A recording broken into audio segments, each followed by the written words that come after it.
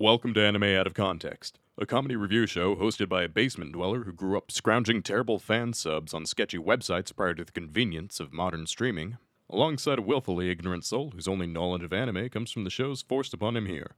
This show will contain spoilers, incorrect information, and copious amounts of adult language.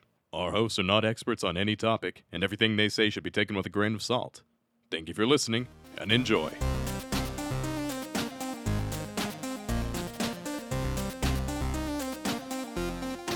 Hello and welcome to Anime Out of Context, the show where I attempt to explain the sometimes weird, sometimes wonderful, but always hilarious world of anime. And I NTR my co-host.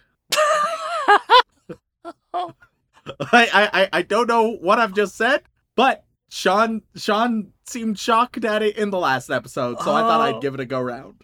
I'm Sean Rollins. I'm Remington Chase. Okay, alright, I wasn't gonna do this, but here we go. Here we go, Rem.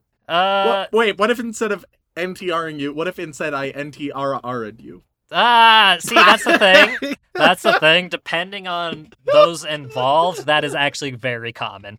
I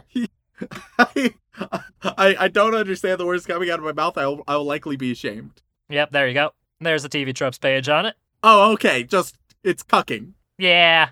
Alright, so I'm going to cuck you. Which... It is the most degenerate of genres. If you've decided on like just the most wholesome, lighthearted, it's like, oh, we're doing another Ghibli this week. Like, I've already fucked it. The most perfect thing would be if we were doing another Pokemon episode. For good old BDSM Charizard. That would have been the most fitting. But no, actually, we are not doing that this time around. Instead, what are we doing? What episode did I start off real fucking strong? So strong that, you're just giving people reasons to do weird fan art. You know that, right? Like, we don't always get fan art, but when we do, like... I'd like to think that it's not my fault, it's your fault for not teaching me sooner. I feel like cutting you off at the end of last episode saying that, shouldn't tell you what that is, was the good option. Little did I know that a week later you would come back at me by telling me, hey, buddy, you know that thing you said last week? Guess what? Get ready, fucker! It's your turn, buddy boo! No, absolutely not. How would I have ever expected that? So what anime are we watching, Sean? Oh, Rem, I brought you down pretty low last week. Only so that I could curb your enthusiasm a little bit, because today, Rem, we're doing one of the most requested anime of our entire podcast. Okay. Frightening. Yeah, especially since you started it with an NTR joke. Like that. All the people who requested it, they're going to start the episode and be like, what the fuck?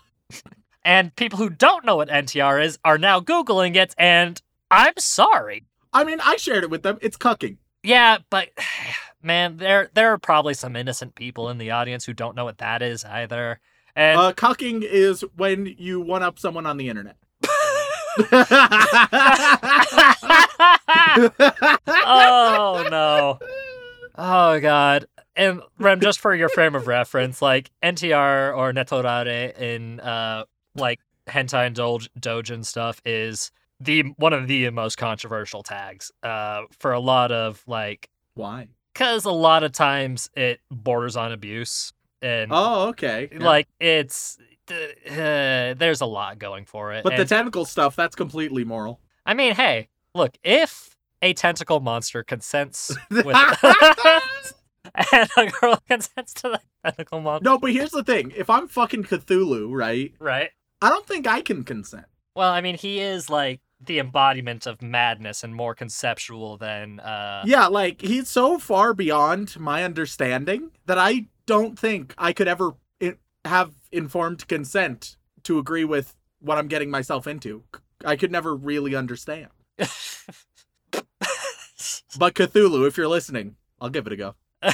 Hey, Reb, I've got a dating sim for you if you're interested. But what is this most recommended that you're talking about? So Rem, we've been doing this show for over 4 years now. Oh, yeah. And funnily enough, 4 years is a very monumentous number with this anime. Because, Rem, it has been 4 years since we've had a chapter of the manga.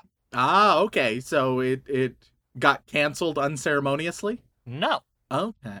No, it's a bit more complex than Is that. it a George R.R. Martin situation where the author just he's still writing it. Still writing it. Guys, he's definitely gonna finish it. Oh god, it would be nice to have a different ending from what the fucking show did. That would be so lovely. But I'm not gonna hold my breath.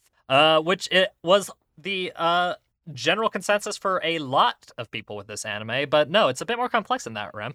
Okay. Because this manga has not had a chapter since 2018. Did it just finish? No. What? Then could I wouldn't happen? be Rem. I wouldn't be bringing it up if that was the case. So it's like, yeah, the manga finished 4 years ago. So since we've been doing this for 4 years, I figured that would be a righteous occasion. Like, what's the significance of that? Like, oh man, this manga ended and we started a podcast. Like, it was I don't a know, match maybe made in people- heaven. Maybe people have been asking for a reboot or something. I'm trying to figure out the options before you say it. I'm trying to. Yeah, and you're very wrong. No. Simply put, Rem, this manga was on a hiatus due to the author's health issues. Oh no. Okay. Yes. Because the anime we're going to be talking about today is simply titled Hunter x Hunter or Hunter x Oh. Hunter. Okay. Yeah. I know nothing about it. I think it's shonen. And I just know it's been recommended a million times. Yes. Hunter x Hunter, Rem, is it's almost a cornerstone of manga history. Because the author of it, Yoshihiro Togashi, or just Togashi as we usually call him, is, man, it's hard to say, but he's kind of like one of the real founding members of modern shonen in a lot of ways. Okay. Are you familiar with the anime Yu Yu Hakusho at all? Vaguely, yes. I know in Yu Yu Hakusho, you have the main character, you have a goth character, you have a redhead character. Is that the main character? Fuck. The main character is the fella in the green suit. Oh, okay, yeah. Okay, so I know that it has those three characters and it's edgy and shonen. Yes. But Yu Yu Hakusho was one of his earliest works and one of his most popular and most beloved works.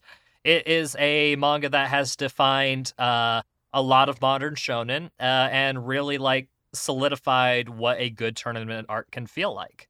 And when you think about it, this podcast is basically the Yu Yu Hakusho, where we have a redhead, we have an edgelord, and we have... I don't know enough about the protagonist to compare him to me, so just fill whatever in your mind. Well, the protagonist is a delinquent, so if that helps. You have a delinquent. There you go. Yeah, so if you view yourself as a bit of a delinquent, that's fine. And... So he has prophesied us. Yeah, sure. You know what? That's exactly it, Rem. That's why we're doing it today, and certainly not because the manga we're talking about is one of the most popular ones ever in a lot of ways. And first I thought, hey, it would be a good idea to do Yu Yu Hakusho before we did Hunter x Hunter. But recently, as in literally the day that we're recording this, it was announced that by the end of 2022, 4 whole chapters are going to be dropped. Holy shit. Which is a monumentous occasion because we haven't gotten any chapters in 4 years, Rem. That's a hell of a hiatus. Yeah. And Hunter x Hunter is not, well, let's just say Hunter x Hunter has a nickname amongst the manga community, simply known as Hiatus X Hiatus. Okay, yep. Haha, because it both starts with H. Yes. And because Togashi, due to his complex health problems that make it difficult for him to draw and write, the series has been put on hiatus for years at a time, and this was the longest hiatus to date, and most people genuinely thought there's probably a good chance we're not going to get any more because it had been that long. Yeah. So to get an announcement saying that, hey, 4 new chapters should be coming by the end of the year, it's like a genuine well of grand excitement for the anime and manga community because Hunter x Hunter is one of those classic shonens that is as beloved as your Dragon Balls, your Narutos, your Gundams. It is Hunter x Hunter and shonen are kind of side by side in a lot of ways. Okay, but what is Hunter x Hunter about, though? Hunter x Hunter, well, let's get into it, shall we? Hunter x Hunter is simply the story of a young lad named Gon Freaks. Okay. Yes, we do have a patron who adopted. God, his that name. makes so much more sense. Yes, it does. And he is a young, sprightly young shonen protagonist who dreams of being a hunter so that he can one day follow and find his father. Okay, now we get into, in this world, what is a hunter? Are they hunting is it just like sort of a scout for the government? Is it hunting monsters? What's the deal? Funnily enough, Rem, it's kind of all of the above. In this world, there are mysteries. There are monsters, there are treasures to be found, there are strange powers and abilities, and hunters are essentially the licensed explorers and adventurers of this world. And you can hire hunters, essentially, to do all kinds of things, ranging from courier jobs all the way to going on grand excursions to foreign lands. So they are RPG heroes. They're RPG in a lot of ways, protagonists. Yes. In a lot of ways, yes. But controlled and accredited by like an overarching government. Because a lot of times if you try and do hunter things without a proper hunter license, one, you have a good chance of getting killed, and two, like, there's so much out there that if it's hard to lay a legal claim to whatever there is you find or kill or work you do. Okay. And the story is just simply of Gon and his journey to become a hunter so that he can ultimately find his father, who he, quite frankly, does not know. He knows he's alive. He knows he's out there in the world. But for whatever reason, his father left him, and Gon wants to... So, of course, when he escapes the vault one day... No, there are no Geks in this anime as far as I'm concerned. Okay, my mistake. And it's definitely not going to end with a radiation poisoning that the game will punish you if you send the person who's immune to radiation into the vault chamber. That always bothered me. Send the goddamn super mutant in. God, it's the only reasonable thing. Yeah, Why like if you have you for it? Like if you're not companions with the super mutant, fine, fair, makes sense. But if you got the super mutant, send him into the dangerous radioactive thing. He can survive it. Yeah. And the game punishes you for that at the end. It's like, oh, but you didn't get our cool dramatic ending. It's like, well, then don't give me a better option. Disappointing. Look, Fallout New Vegas, vastly superior to Fallout 3. Easy comparison. But no, similarities aside, that is what the story starts out as. And along the way, Gon meets some friends, some enemies, some mentors, and some monstrosities. And it's just this grand, epic journey of becoming a hunter, learning about the world, the way it works, and figuring out, hey, where my daddy at, and why did he leave me type of thing. All right, yep. So it's a pretty standard shonen story, which makes sense because, point of order, Rem, this manga started in 1998. Oh, God, the ancient days. Yeah. When I said this was like a founding shonen series, I meant it. So old. Oh, shit. Does that mean it's going to be bad? Tends to mean it's going to be bad. That, Rem, you gotta stop judging things based on the years alone. Yeah, but old shonen not always, but tends to be terrible. Considering that this is one of the most celebrated manga in history, Rem. That could just be nostalgia. It could be a bunch of people Rem, who it's started not just watching nostalgia. when they were young, and then they're like, oh, it used to be so incredible. When I was young, I thought Yu-Gi-Oh! Was quality, dude. Watching it back, I learned, one, it's amazing, but two, it is not quality. Rem, trust me, it's not just nostalgia. It is, and it'll be tricky for you to see why people love Hunter x Hunter as much as they do, because unfortunately, Rem, the most basic part of the show is the beginning. It starts off like you're like a lovely, very colorful and exciting shonen romp. But then 287 episodes in, that's when they introduce the new power system, and then all of the characters become interesting. I swear to God. Rem, I joke about us getting our shit kicked in for bashing anime and manga in the past. But when I say that this is our most requested anime that we have yet to cover, it's not hyperbole. Like, I yesterday will alone, keep I an got open mind. 5 emails. I will keep an it. open mind, but it's not starting off with a great description.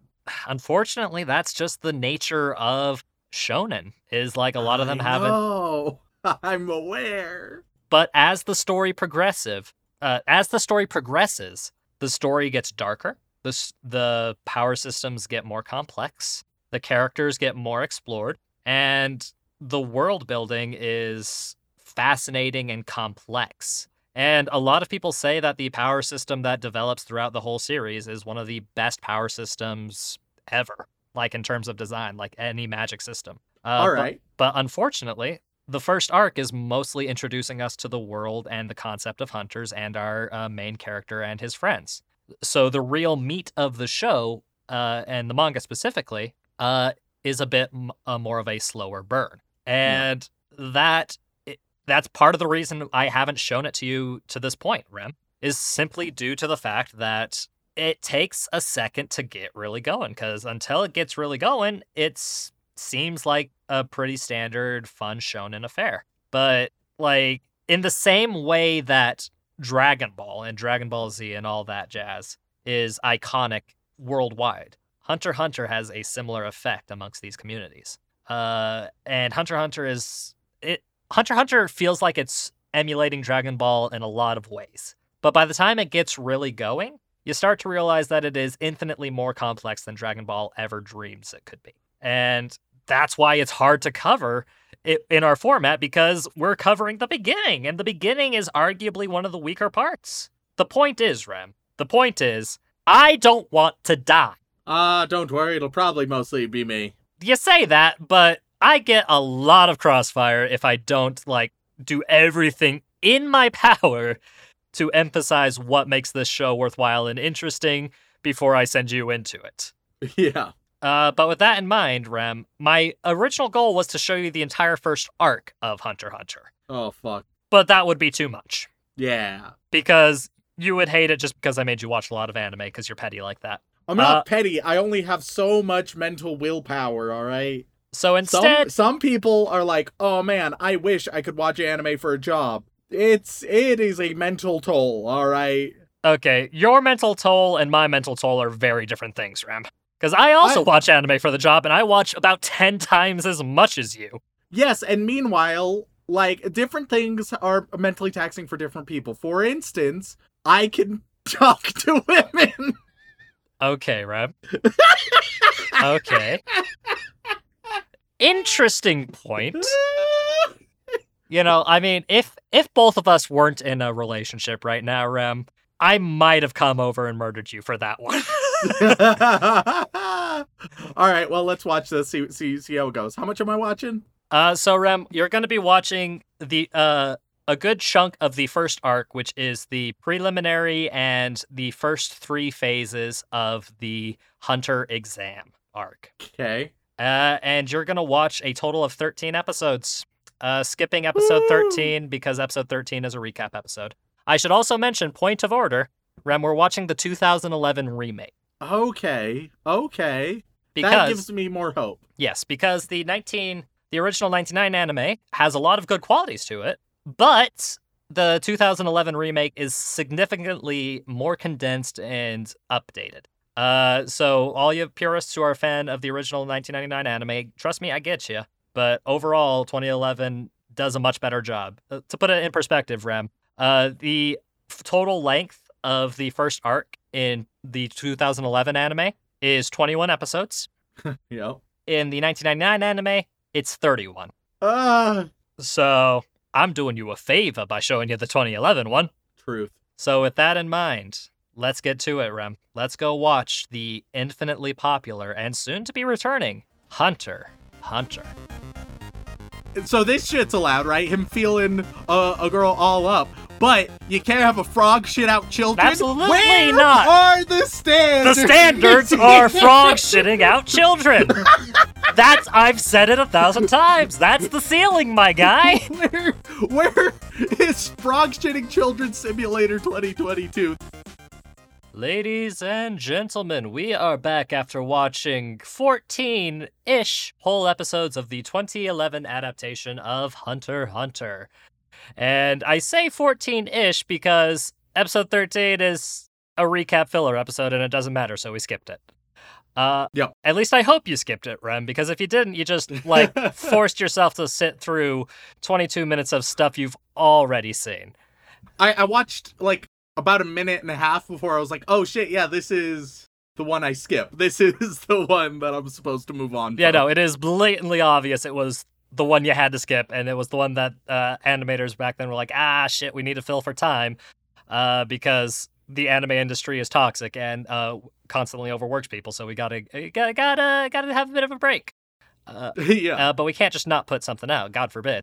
So here's a heavily edited recap episode that nobody ever likes, ever, but they still do it sometimes. Not as much these days, but sometimes they do. But with that rant aside, Rem, I will reiterate, this is a very, very popular series, and widely regarded as one of the most popular manga of all time. So I'm not going to say you should be careful, but what I am going to say is there are consequences. All right, well, let me say right off the bat, Okay. there's gonna be some times where I have certain notes that will sound more negative than I intend them to be. We'll get there, all right? This sounds like we're in dangerous territory already. Forbidden continents, if you will. Let's all be honest with ourselves. You're showing me some, classic beloved shonen.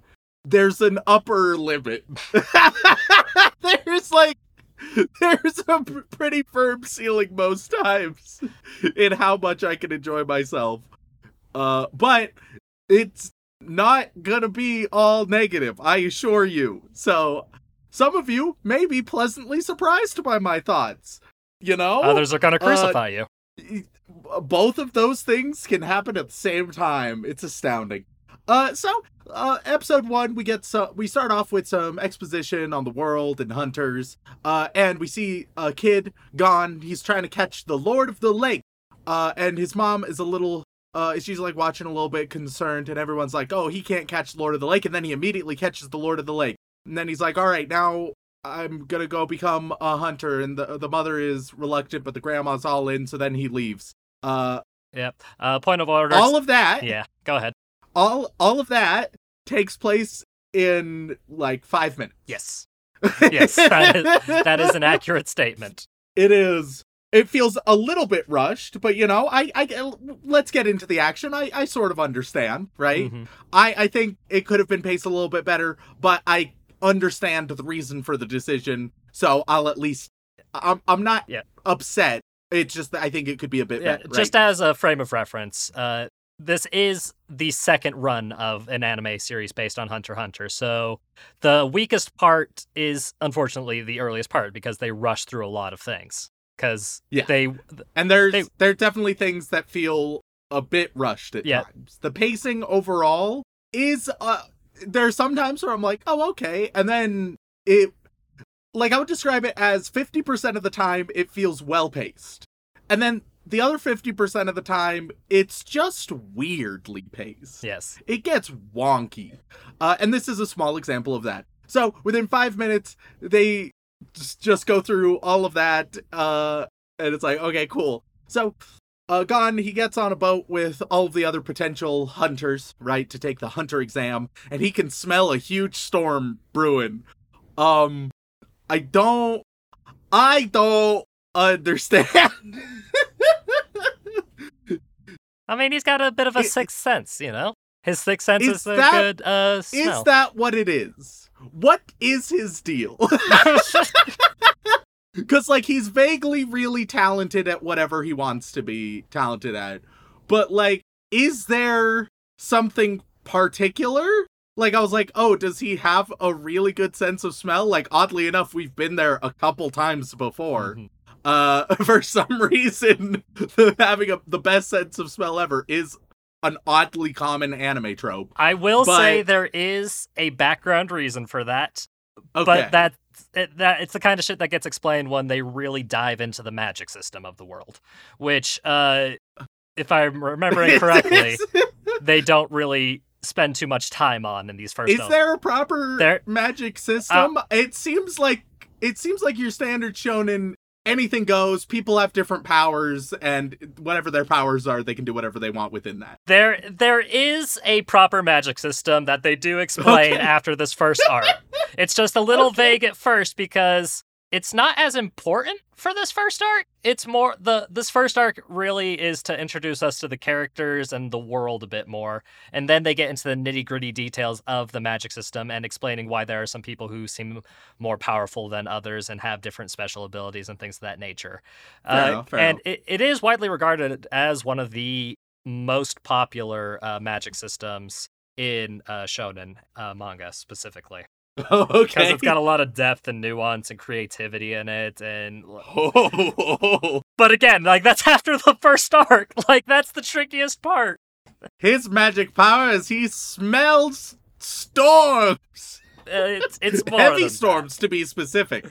Like at first he was like, "Oh yeah, the seagulls are freaking out," but also I can smell it. It seemed, I don't know, it felt like they were compensating in a weird way. And nonetheless, the storm happens, people get fucked up, except like the obvious important characters. Yeah. Like, let me just say, protagonist syndrome hits hard visually. It's like, all right, from the 90s. the most important characters will have designs. Anybody who talks will at least have like some color on them.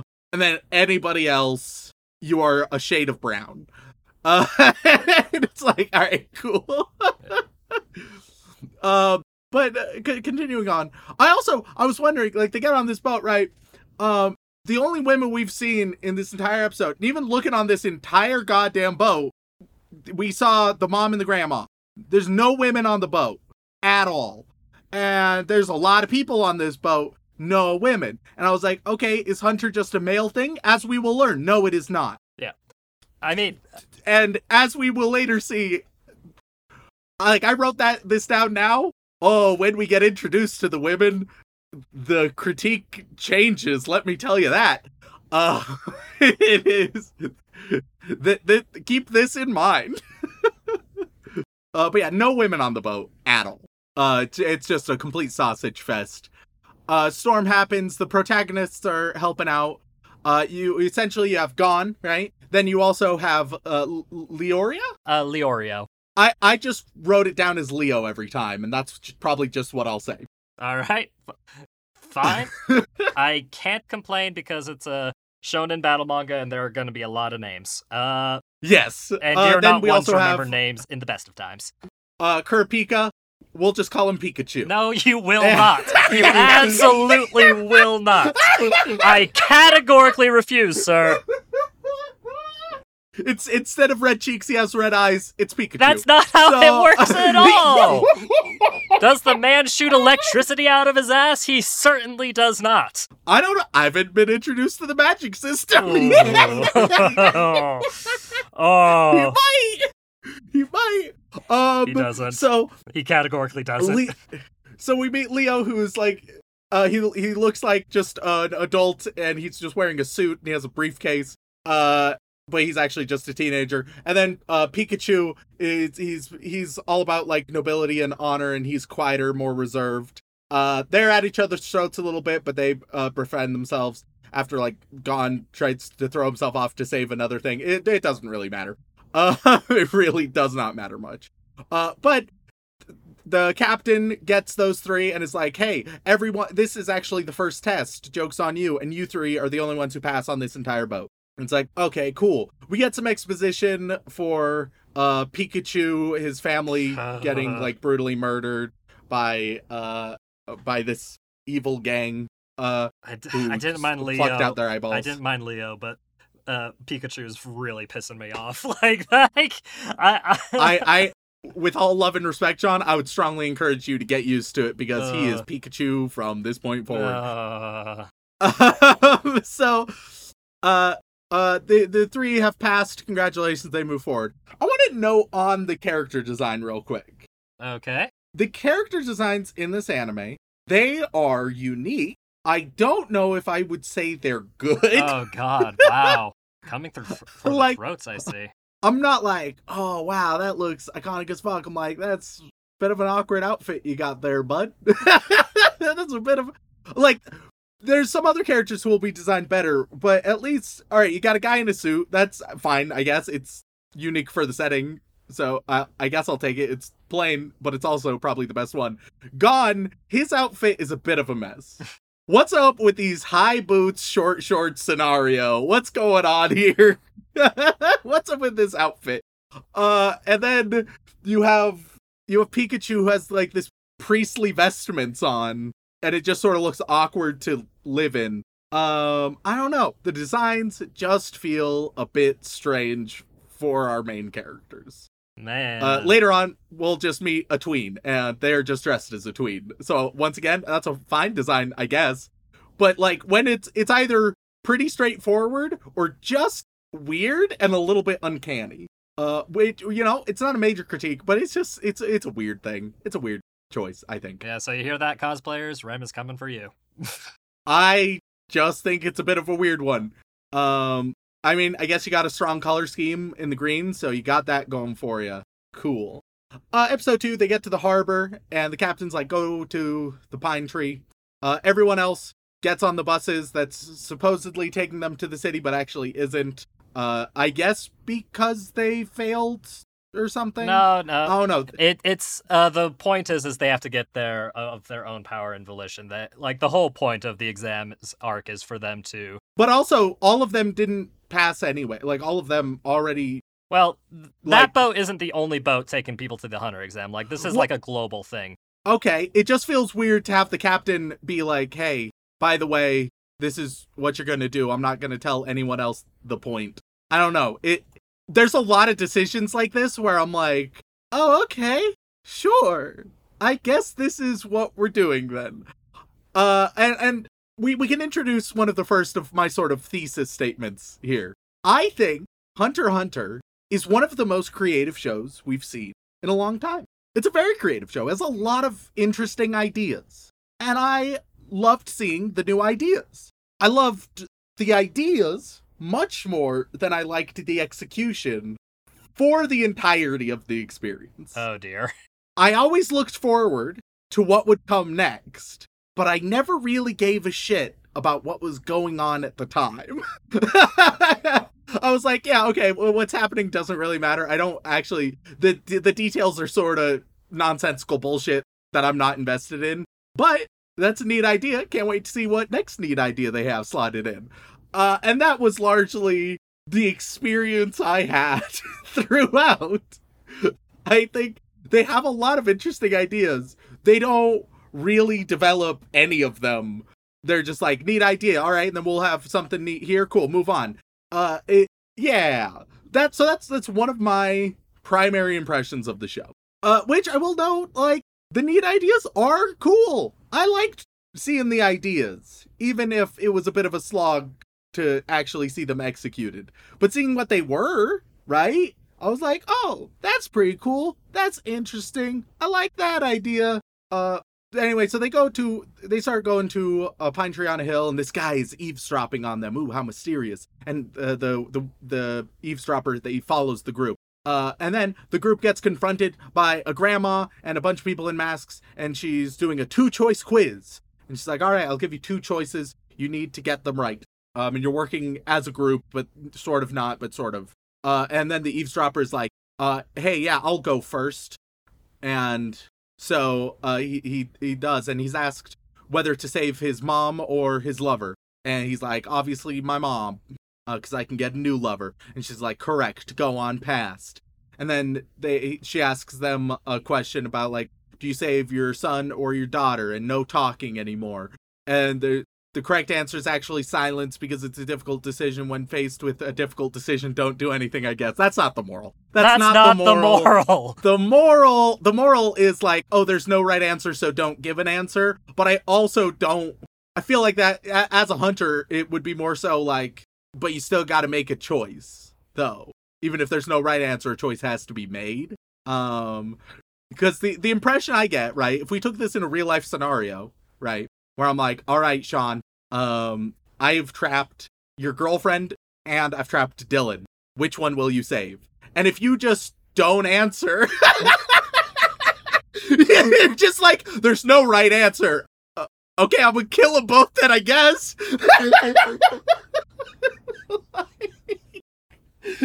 Like, all right, cool. Oh, you've solved the riddle. Now they're both dead. Congratulations. Well, like, once again, it's like, oh, this is a bit of a neat idea, but like, it's very surface level, but then the show will sometimes pretend that it's not. And anytime the show pretends it's not, and this is one of those instances, because like Pikachu gives some light monologue that's a bit pretentious and meaningless. It's like, no, it's sort of dumb. It's sort of dumb, and I think it'd be better if we all acknowledged that. You're not going to get that acknowledgement from a lot of people, my guy. Well, I mean, that's okay. But the reasonable ones of us, we can understand it's a bit dumb. How elitist but of you. Moving on. The eavesdropper, he was going to go ahead and set traps, but that turns out that's not the right way. There's a secret way. Fuck the eavesdropper. We don't see him again. He's irrelevant. Which, should have known. He didn't have any color in his entire character. I should have been suspicious as soon as they tried to pretend he was important. So they go through, they get to the big pine tree, and there's a cabin there, and it's being ravaged by a shape-shifting beast. Leo goes to help the injured husband as the beast takes the wife, and Pikachu and Gon, they make chase. They rescue the woman, and she has tattoos, and Pikachu is like, oh, I understand these tattoos, what are you hiding? Meanwhile, Leo shows up to Pikachu and is like, oh yeah, husband's totally fine. And then Pikachu's like, but you're not Leo. And it's a shifter who turned into Leo. It's like, how did you know? And Pikachu's like, I told him to stay with the husband, take care of him. So yeah. Which, it's just, oh, okay. Like, I feel like it's just not good reasoning enough, but they put it as rock solid reasoning.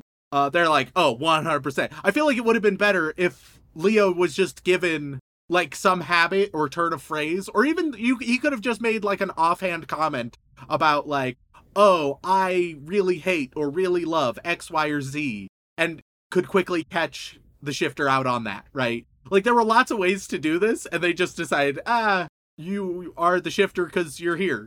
Okay. The point is that Leorio isn't the type of person to abandon a patient, is the point. And, like, sure, and I can accept that, but also, Pikachu just met Leorio, so I don't accept that they have a strong enough bond at this point. They get one later, and later they actually have, like, a moment about this, which I can totally accept. But, thus, at this stage, Pikachu should think Leo is superficial and stuff. He has no reason to think otherwise, other than just, once again, sort of intuition, I guess. It doesn't feel... They present it as rock solid. It's not rock solid. There's lots of ways they could have gone about this that I think would have been better. Gon interacts with a shifter, realizes it's not the same shifter from earlier, and it's like, hey, wait a minute. And the shifter's like, you got me, brother. They all go back, and it's like, hey, good job, you guys. You did really solid stuff. You stayed with the husband, took care of him. Pikachu, you figured out that my tattoo actually meant that my fake tattoo meant that I was a single woman, and thus I couldn't have been the wife. Which also, oh, okay. Is that what that means then? Sure. There were no indications of that as an audience. Once again, just a lot of ideas being thrown at the wall that it's just like, oh yeah, by the way. But they all pass, they get brought to the proper venue. Cool. Episode 3, they're properly in Zebon, in the market, hanging around, and they go to a diner that's holding it, and they get brought to an elevator that goes down to the 100th level of the basement, which does make you question, what are the other 99 levels of the basement? They're all sex dungeons, actually. Hunters love to get freaky. I mean, hey, we don't even know. Like, those could just all be for the diner. Yeah, right? that It's is like, a all right. possibility. All right, the hunters get the 100th level of the basement, but like since we're digging down anyway, because once again, it's not just that it's deep; it's specifically 100 levels, right? It goes to basement 100, which implies the existence of the other 99. Because it's not like it's just measuring depth. No, it's measuring how many levels you're down. You could go to basement 87. That's an option. So yeah, just I'm interested in the deep lore. They go down and they meet all of the other potential hunters. They get their numbers. They meet a guy, Tonpa, who has taken the exam 35 times. And as we learn, turns out that he is the Rookie Crusher. And he looks friendly, but he's actually here to just fuck with rookies. And as we learn his motivations later, it's because why not, I guess. Cool. Good character motivation. We get to meet a few other characters. Most threatening is the magician, who a guy bumps up against him, and the magician amputates the guy's arms via disintegration. So that's... Yeah, well... I mean, yeah, that's exactly what happens.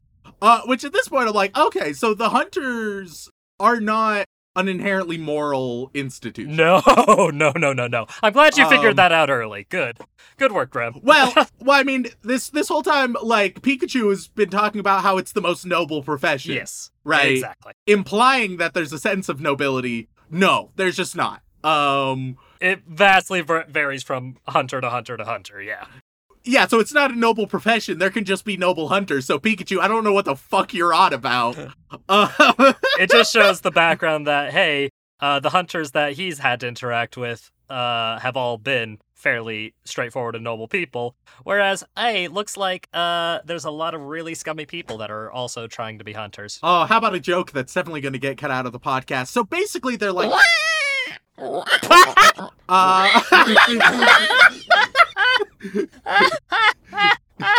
Some people think, oh yeah, totally noble, but actually it's very hit or miss. Yeah. That's gonna get cut out, but I wanted to say it anyway. I don't know. Dylan's our editor. He might leave it in. I would be amazed if he did. That's more heated than stuff he censored before. Yep. Continuing on. But yeah, so the hunters are just not a moral institution, because most of the people here are shitty scumbags. Like, most of the people here are assholes. Yeah. And, well, to be fair, all the ones applying are candidates. They're, like, not... Like, the only hunters we've seen are the proctors. Well, okay, yeah, but if all of your candidates are assholes, right? It's safe to assume that a lot of assholes have made it through. So something else that... We get introduced to some other characters, right? For example, there is literally just Pinhead from Hellraiser. There is Data Boy, who's really into crunching the numbers. There's a ninja, and there's a young albino boy who will become our fourth main character and is an elite assassin. Yep. So those are some characters we're introduced to, right? We have Tonpa, the Rookie Crusher. He is like, hey, protagonist, do you want these drinks? But they actually have laxatives in them. But none of them drink it. They're all like, this tastes funny, I guess. And all of them are just hyper aware of that. Or at least two of them are hyper aware, and then Pikachu just pours that out anyway. And they're like, oh, this tastes funny. Okay. Which would make sense for Gon, because he has like the super intuitive abilities. But I guess also Leo and Pikachu also sort of have that, maybe? Okay, you got it a little backwards. Gon does drink it, and then spits it out because it tastes weird. So he just assumes it goes bad because he doesn't assume anything like heinous or bad from Tonpa. Whereas Leorio and Kurapika are the ones who just dump it out after that moment. Okay, sure. Yeah. It's once again a little bit of a weird scene. Meanwhile, the albino assassin, he who we will see, Killua, or we'll just call him Killer. You just said it works. I mean, yes. But Killer, it's so much easier, so much more memorable. Oh yeah, and he's literally an assassin boy. Yeah, I mean, that's his whole shtick. That's the origin of his name, sure, but like that's a little degrading, don't you think? Well, it's not at all. we have Gon, Leo, Pikachu, and Killer. That's the crew. That is the gang. So Killer drinks it, but he's been taking laxatives for years. They have no effect on him anymore. He is just so constipated all the time. It is the most unfortunate case. He just says, like, he's immune to poison, and it's implied just, like, I guess, literally any poison, which, to do that, like, you would have to train on these specific poisons, right? So he's trained himself on laxatives. They don't say that, but, like, that's the only conclusion we can draw. That there were many evenings of this 12-year-old shitting their brains out to become immune to laxatives. To be fair, knowing his family, that doesn't surprise me in the slightest. So the exam properly begins where he's not a butler, but he's definitely a butler. Yeah. Shows up and is like, all right, follow me. That's the challenge. And so the first challenge properly begins. And they're like, oh, is there going to be more? And it's like, no, it's just following me. And as it turns out, it's like for 50 miles or some shit. Yeah. And so they're all following. Even Data Boy goes, who's like this short, pudgy nerd. He goes like 30 miles before giving up. Which, I admire that. Good job, Data Boy. Yeah. A bunch of people are left off, but also, as it turns out, very few people, actually, only 36 get eliminated from this whole thing, even though there are multiple scenes of people dropping off left and right. It feels like an incongruity. At the end of these 50 miles, we've seen people drop off left and right. There were multiple scenes that emphasized that, right? Multiple scenes where the ground was littered with people who had collapsed, but only 36. Yeah, that's an incongruity with the manga and the anime. Like that. Yeah, okay. Like they took the number from the manga and were like, "Oh, wait. We dropped quite a few people, didn't we?"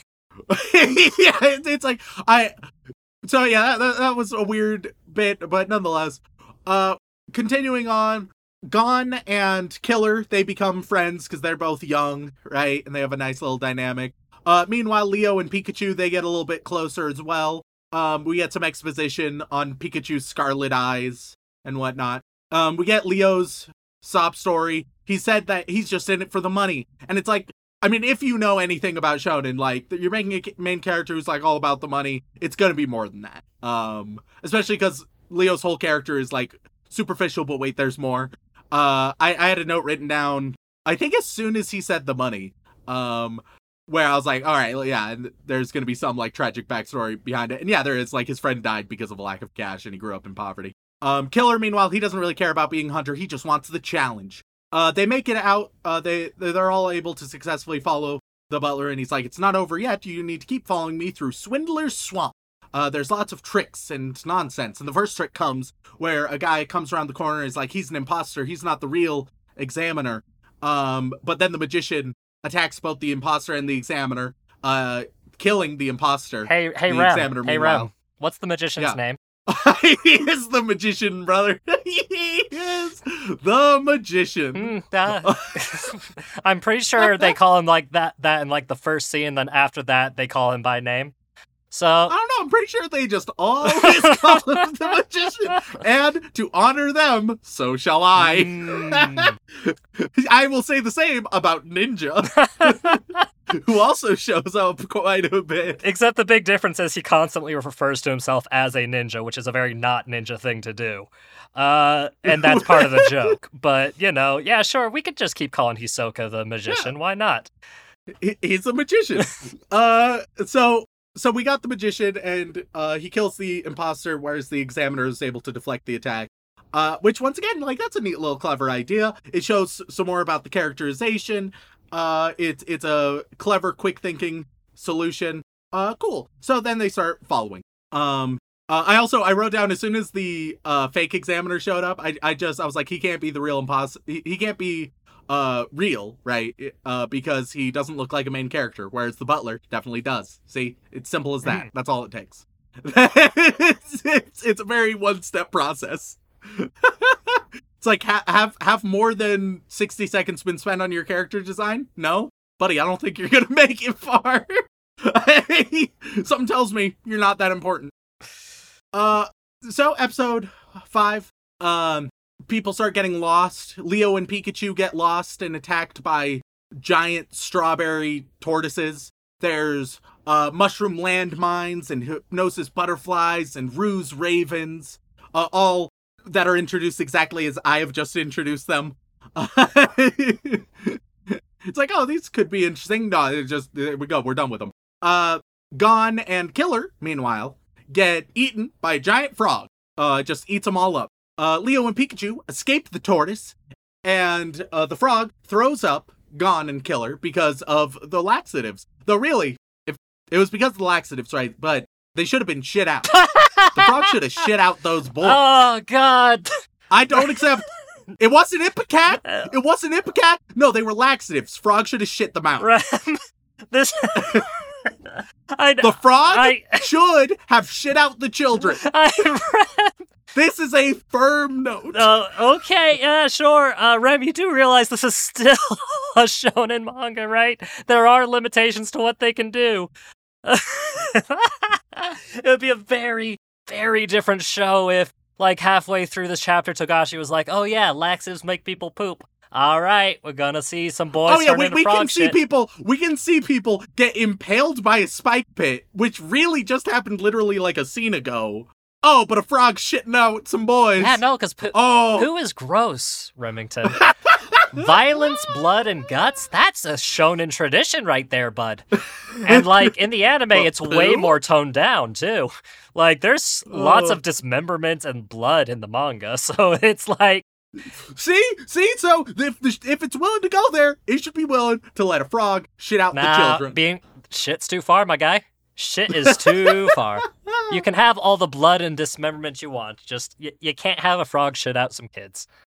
Oh, man. So, the magician gets confronted by a bunch of other hunters-to-be who are like, hey, now that we're alone in the fog, we're gonna kill you because you are a fucking asshole. But the magician kills all of them instead. And Leo and Pikachu, they see that and they're like, oh, shit. And they initially run in separate directions, but then Leo, he's like, actually, no, I'm gonna come back, I suppose. Which would make more sense if I felt like at least one of the guys the magician just killed was, like, actively alive, right?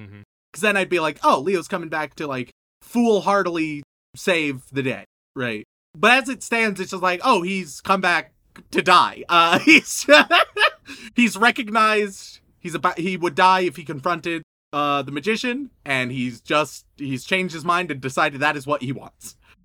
And there's a sense of, like, oh, because magician's a baddie, I guess? Oh, he is quite the baddie. But it doesn't make sense for Leo's motivations here. It feels very weak. But Leo shows up, gets his ass whooped, but then he's saved at the last second by Gon. And then Gon gets confronted and isn't able to defeat the magician. Pikachu, meanwhile, is long fucking gone. He doesn't give a shit. He's out of here, dude. And then the magician at the end, he's like, you know what? You two, Leo and Gon, you both impressed me. You both pass. And it's like, ooh, what does that fucking mean? What's going on there? And then the magician takes Leo and carries him the rest of the way. And it's like, oh, is the magician another examiner or something? Or is there something else going on? Magician is not another examiner. I'll tell you that right now. Yes, that's explained later. But it's just like, yeah, no, and at this point, we still have no idea what this meant. It's nice and mysterious. Yeah, the general idea is that... Well, it's sort of explained in a really shitty way, where if this is the full explanation, it's bad. Because Pikachu, after he hears about it, he's like, it's just because you two have a similar aura to the magician. But that's not the explanation. That's okay, how Kurapika sees it, yes. Okay, good. Because if that was like the full explanation, it was sort of ass. Because it's like, why phrase it that way? What? The general consensus is that Hisoka is very different from all the other candidates for a variety of reasons. And the reason that he, lets these guys live is because they interest him is the biggest thing. Oh, God. So it's still a shitty motivation. There's, again, it's a bit more complex to that, and it gets explained more down the line. But for right now, mysterious clown man. So far, anybody who's an asshole, right? It's just they've taken the Joker defense for all of their assholes. They're like, yes, because why not, I guess. Because it's fun, maybe. And it's like, I've talked many times about how people use that as a crutch for shitty motivations. And it's like, no, you know what? I don't accept it. You just being like, yes, you see, it's just because they enjoy being an asshole. That's why they're an asshole. Cool, thanks. Thanks for that depth and nuance. Anyway, moving on. We get to episode 6, where they get out of the swamp and we get introduced to 2 new characters, Menchi and Buhara. Buhara is the real big boy, like 13 feet tall, real thick. Menchi, oh my god, it's a woman. Holy shit, it's a woman, and she has a very sexualized design. God damn it. Show, are you doing okay? We will meet 2 other women in the rest of these 14 episodes. Right? So right now we got Grandma and Mom, and now the 3rd character is Examiner, who, wow, look, she is sexy woman. Cool. I don't know what this show's deal is, but the gender roles are a bit fuck. I mean, it is a manga directed at young guys. Like, that is what shonen means, right? And it's from the 90s. That's the other thing. Sure, and I can critique it. If you're like, hey man, look, slavery, back then, it was the 1800s. Like, what the fuck are you talking about? Yeah, I can still say it's real shit right now. I am watching this in 2022, and I can say, yeah, no, that's a bit shit. It's totally fine to say, yeah, that doesn't hold up. Like, I can understand the bullshit marketing, right? All right, cool, yeah. That doesn't mean that it's good. I mean... That doesn't mean that it's not bad. It should also be pointed out that she's not really relevant after this arc anyway, so really.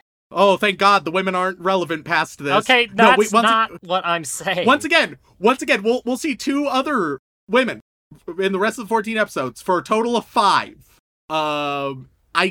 It's very weird. I don't know what its deal is. Because even, like, there's a lot of shows that, like, you can target young men and still have female characters, or even realize that, hey, women like action-packed shit too. Crazy, I know.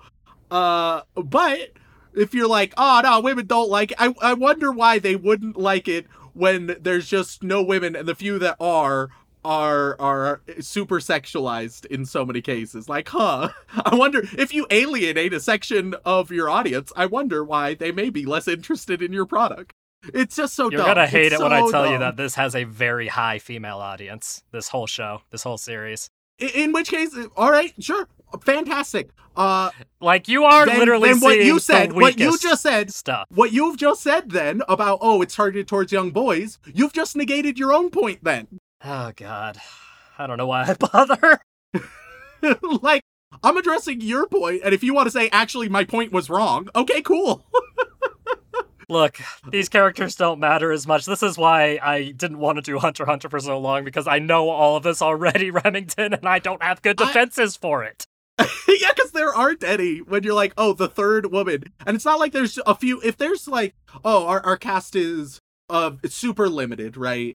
Okay, yeah, then just statistically, there can be abnormalities, like there being, like, no women, and maybe it's not too damning.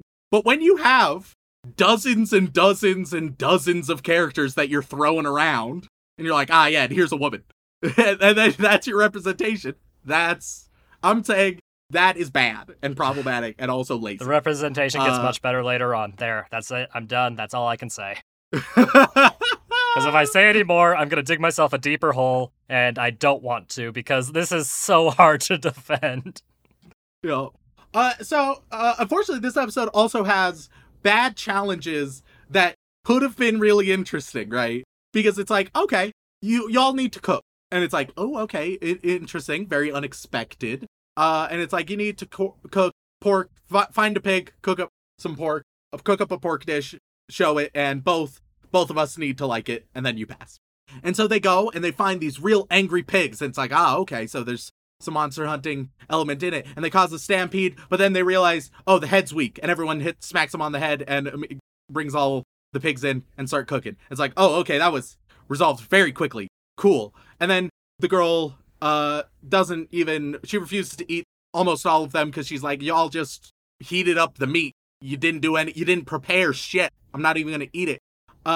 Pikachu's one of the few to actually try to make a dish out of it. And by one of the few, I think he's literally the only one out of these hundreds of people who does anything different. And she's like, oh, but this tastes bad. No one passes. And it's like, oh, okay. A bit rushed, but it's still like, okay, no one passing. That could also be interesting. What happens now? The head of the selection committee shows up. He's just this old man. And he's like, all right, guys, let's have a new challenge. We gotta allow some people to pass. Come on now. And she's like, all right, hard-boiled eggs. But they are from spider eagles. And it's like, oh, okay, so this could be... Spider eagles sound like fucking ferocious. I don't know about you. I don't want to fuck with the spider eagle, right? We don't see a spider eagle. we see their, I guess, nest, right? And she's like, all right, yeah, you go down, grab an egg, and then will get blown back up. So everyone goes down. A few people fall down to their deaths, but then they grab an egg and get pushed back up, and then they make the eggs, and everyone who did so moves on. It really feels like there's something missing there. Like, there was never any threat, really, that they'd fall off. It was like, oh, time is running a little bit thin. I was like, oh, this might be interesting if it's like, since they all rushed in, right? Because they did it before she even finished explaining, but actually she had finished explaining. She didn't explain anything more. She comments like, I haven't explained everything yet, but she didn't have anything left to explain. But they all rush in, right? And I was waiting for it to be like, oh, and Gon, who, once again, he uses his sniffer to see when the next updraft is going to be. I thought it was going to be like, oh, no, we're going to be here for like a couple hours. And shit's already like starting to loosen because we're all hanging from these webs, right? And I was waiting for that because that could be a little bit interesting. But instead it's just like, oh, no, okay, yeah, just right now. It happens pretty frequently, actually. We're all fine. I don't know. This was a weird episode. It was a real weird episode. Interesting ideas. Probably the worst episode yet. And why didn't we see spider eagles? How can you say spider eagles are creatures in your world? We're going to go to their nest, and there's none of them to be found. What? I don't know. Weird episode. Episode 7. It's nice and casual, where we meet the head of the selection committee some more, and we also meet Beans, he's just a green bean man. That's all. That's who he is. Yeah. On the subject of the spider eagles, my guy. Yeah, no. It's not. They're not in the manga either. They are. Then why? They are in the 1999 adaptation, and I'm gonna tell you right now, you don't want to bother seeing them. They are very disappointing.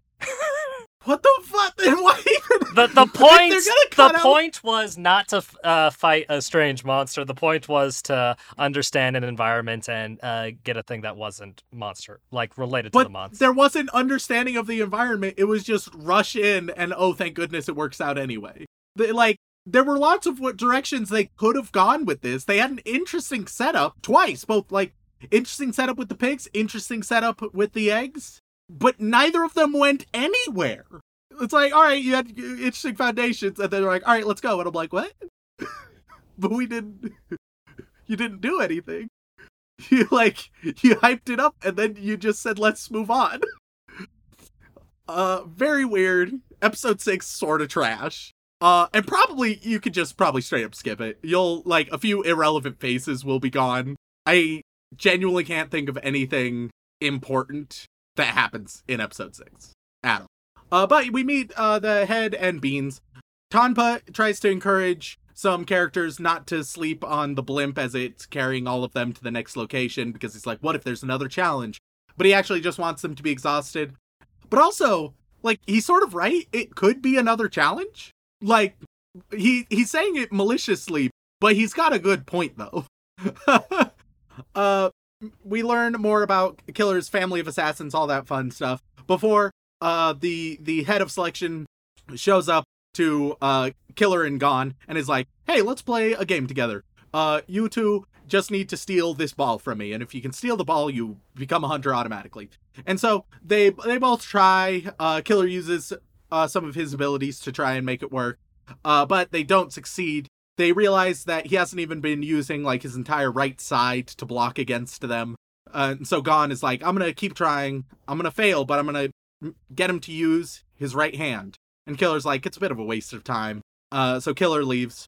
I don't know fully what's up with Killer's character. Because like I can vibe with the juxtaposition between like very childlike, but also like trained assassin. But there's times where he gets super serious that make less sense, and this is sort of one of them. Other than this, it's like usually they do a pretty good job of balancing it, but this was a weird instance. Nonetheless, Gon is able to get him to use his right hand and feels victorious and then passes the fuck out. Episode 8, we start our next challenge, baby, and it's the Trick Tower. It's this gigantic tower. Everyone starts on the top, and you need to get to the bottom of the tower in 3 days. Rock Climber starts to just climb down before beasts just carry him the fuck away, so that's not an option. People find some secret doors, and the secret doors all have different paths. And so the main crew is like, all right, well, we found some secret doors, let's jump down these, and we have to go our separate ways. But actually, it all leads to the same place for them. And it turns out they need a 5th member, but then it'll be majority rules. Everyone will vote on decisions, and it'll move from there, which okay, totally vibe with this idea. And the 5th member, well, gosh darn it, it's Tonpa, the Rookie Crusher, who's still around. And he's on the team, and of course, he just wants to fuck shit up. He just wants to mess the team up, right? Which I'm like, okay, sort of interesting. I like where it's going. Let's see where it goes. Because, of course, they sort of recognize, okay, Tonpa, even if Tonpa tries to fuck us up, right? Majority rules so we can outvote him. And I was like, yeah, so how are they gonna get around this? And at multiple points, it's implied like Tonpa's trying to manipulate Leo a little bit, right? And get under his skin. But for the most part, it's irrelevant. Once again, it's like a neat idea. Oh, where's this gonna go? And it's mostly just forgotten about. Which like, all right, unfortunate. They do some meaningless, like, all right, left or right, cool. And then they get to an arena. All right, they get to an arena, and they have to compete in a set of 5 games versus 5 super wanted criminals. And the wanted criminals, they all just want to delay the time, right? And majority rules, so there 5 games. If you win 3, you get to move on. If you lose 3, then you lose. You're done for. It's like, okay, cool. Now here's the deal. This sounds really interesting, and at times this is going. I'm going to compliment a few things they do here, but also it's a lot worse than it should be, unfortunately. Because all right, wow, 5 unique challenges, 5 different matchups. We start right where this big buff dude, he's like, all right, we're going to do a death match, and to everyone's surprise, Tonpa, the Rookie Crusher, the one who's been sabotaging, he's like, I'll go first. You guys obviously don't want me to be the tiebreaker because you don't trust me, so I'll go first. And I was like, oh, Tonpa could like really fuck with them by just like whatever this challenge is going to be, by just not doing anything, by wasting everyone's time, right? That's not where it goes, which is fine, I guess. But they go a lot simpler way, which also sort of works. It's in character at least. Where, all right, it's going to be a death match, and the guy's like, all right, let's get ready to fight. And then Tonpa immediately is like, I forfeit, I give up. So that's a loss for our crew. It's a loss for our crew. But at least it didn't waste a lot of time. So they're like, it's not the worst it could have been, but also, Tonpa, you're an asshole. And next up is going to be Gon. Gon shows up as we go into episode 9, and he plays against another prisoner, and the prisoner brings out some candles and is like, look, I'm not fast, and you're not smart. Any challenge would be unfair. I got 2 candles here. Let's light them both, and then whichever one goes out first. And it's like an obvious time waster, but and the character's like, all right, something's up. There's a tall candle and a short candle. So obviously you would want to choose the tall candle because it would go out, it would run out slower than the short candle, and then you'd win. But it could be sabotaged. So maybe you choose the short one.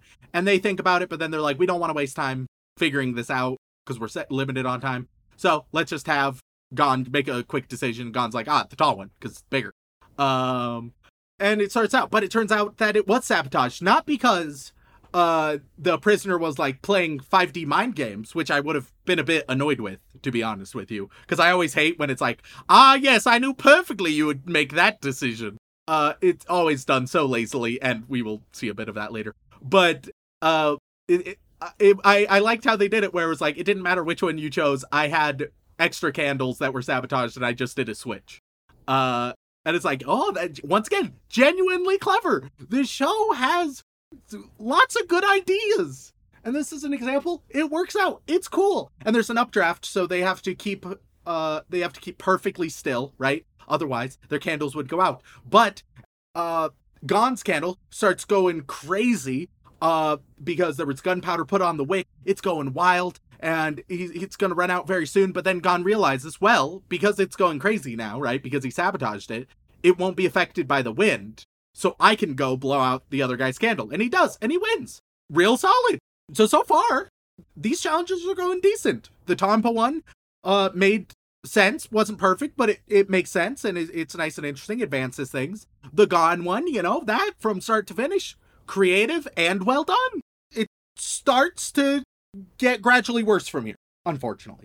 Next up is Pikachu, right? Pikachu shows up. And it's like, all right, bring it on. And he's against a big blue boy. Big blue boy wants another death match, which immediately disappointed me.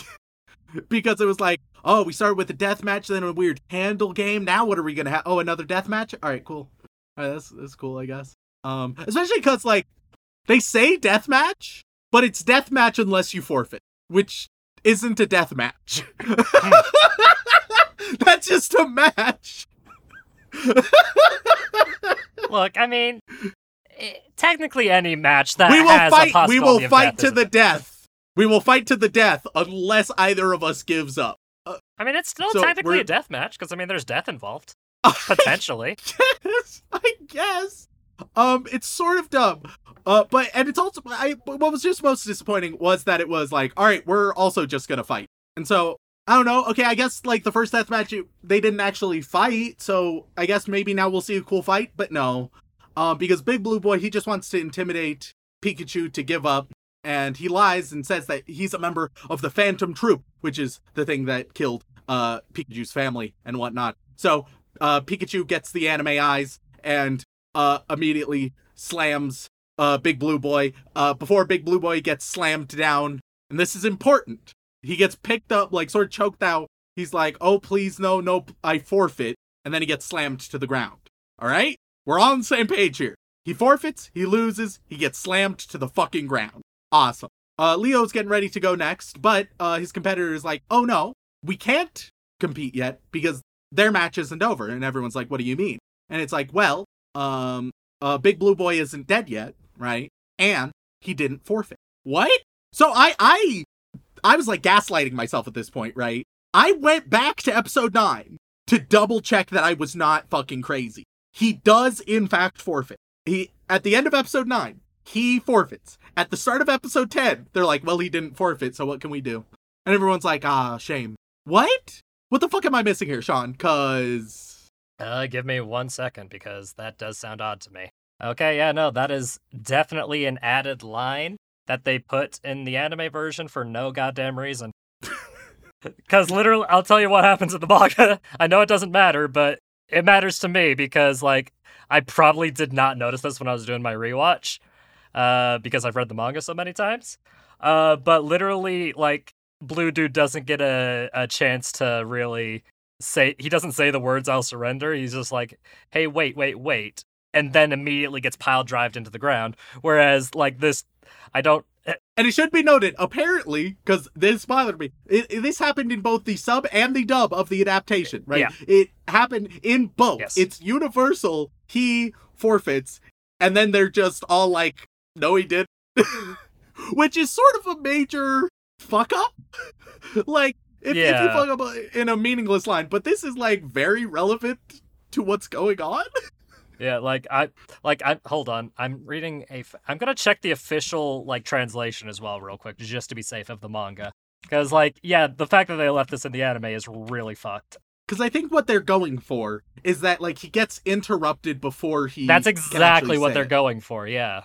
But he does just say it. He doesn't. He says it and then he gets slammed. Yeah, no. Like the way I've checked like 3 different translations right now, and it's always supposed to be like he gets interrupted. But because of the pacing of the animation, he gets the full fucking word out and then gets slammed. That is a serious error, and I cannot believe I've never noticed that till now. Yeah, so that fucked me up a little bit, and I spent way too much time being like, am I the crazy No, one? you're not crazy. Like, that's a major fuck up on the anime side. Now I'm curious if they do that in the 1999 version. It would be so funny if they did. Hunter. I'm gonna look this up, but you're more than welcome to continue. All right. So yeah, it's real weird, but moving on from that disparity, they're like, all right, Pikachu, just go kill him then. And Pikachu's like, nah, I won't. We had a duel. I was victorious. I shall not kill him. Which is weird, because, like, you did agree to a death match, so, like, you were ready to kill him, and if, lore-wise, he didn't forfeit and it's a death match, like, I understand, once again, what they're going for. I don't think it works in this case. Leo gets frustrated, and it's just like, son of a bitch. We get to see some other stuff going on. Magician, he's moving forward, he ends up fighting. If I caught this right, which I may have not, I think he fights a former examiner that he tried to kill last time he did it, which was why he didn't move through. So he actually fights them and does kill them this time. And he moves forward, and he's the first one, Magician, first one to get out in just 3 hours. And some other people get out soon after that. Hellraiser second, Ninja's third. Garetta, who I've yet to mention because I don't know how to describe them in any way, they get fourth. I have no simple way of describing Garetta. Garetta is just Garetta. Nonetheless, I would describe them as like Shakespearean bard almost is a good way of describing them. Maybe, yeah, that might yeah, because they've got like the floppy hat, they've got the Victorian collar, and they've got like a poofy outfit. Yeah. So back to like the 5-on-5 game, right? Pikachu versus Blue Guy. It's ended ambiguously. And then it's like, okay, well, I guess actually we can start the next game. So one of the prisoners is like, all right, let's play Leo. In fact, let's bet. Is he alive or is he dead, right?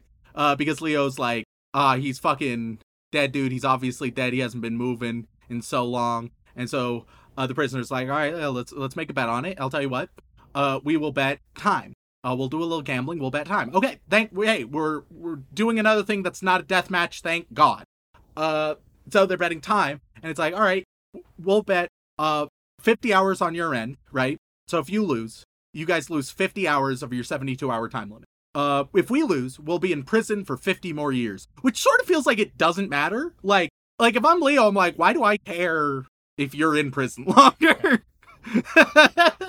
Like, that doesn't. How about just our time would get advanced by 50 hours or something? Like, I don't give a shit. Well, I'm just trying to be a hunter. Well, it's because the more time that the prisoners waste, the more time they get off their sentence. No, I know why the prisoner is doing this, right? But it's like, okay, so if I lose, right, I lose 50 hours of my 72 hours. If I win, I'm not gaining anything from this gamble.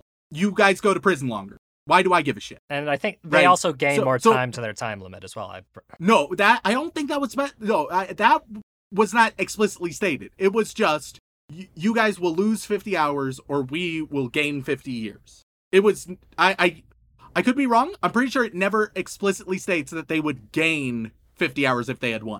Yeah. Once again, just so we're in the midst of just a lot of really weird, creative choices that sometimes, like in the candle thing, that was great. I loved it. Here, it's a little bit weird. But we get to see Leo be real smart right here. Because it's like, all right, we're betting on whether Blue Boy is alive or dead. And at the last second, she's like, all right, bet alive or dead. I'll let you set to the wager and make your decision. And he's like, okay, I bet 10 of my 50 that he's alive. And they're like, oh, why'd you change your mind? And he's like, well, it's simple, because either I win, or if he's dead, we get the point for Pikachu killing him. And it's like, oh, okay, fair enough, reasonable.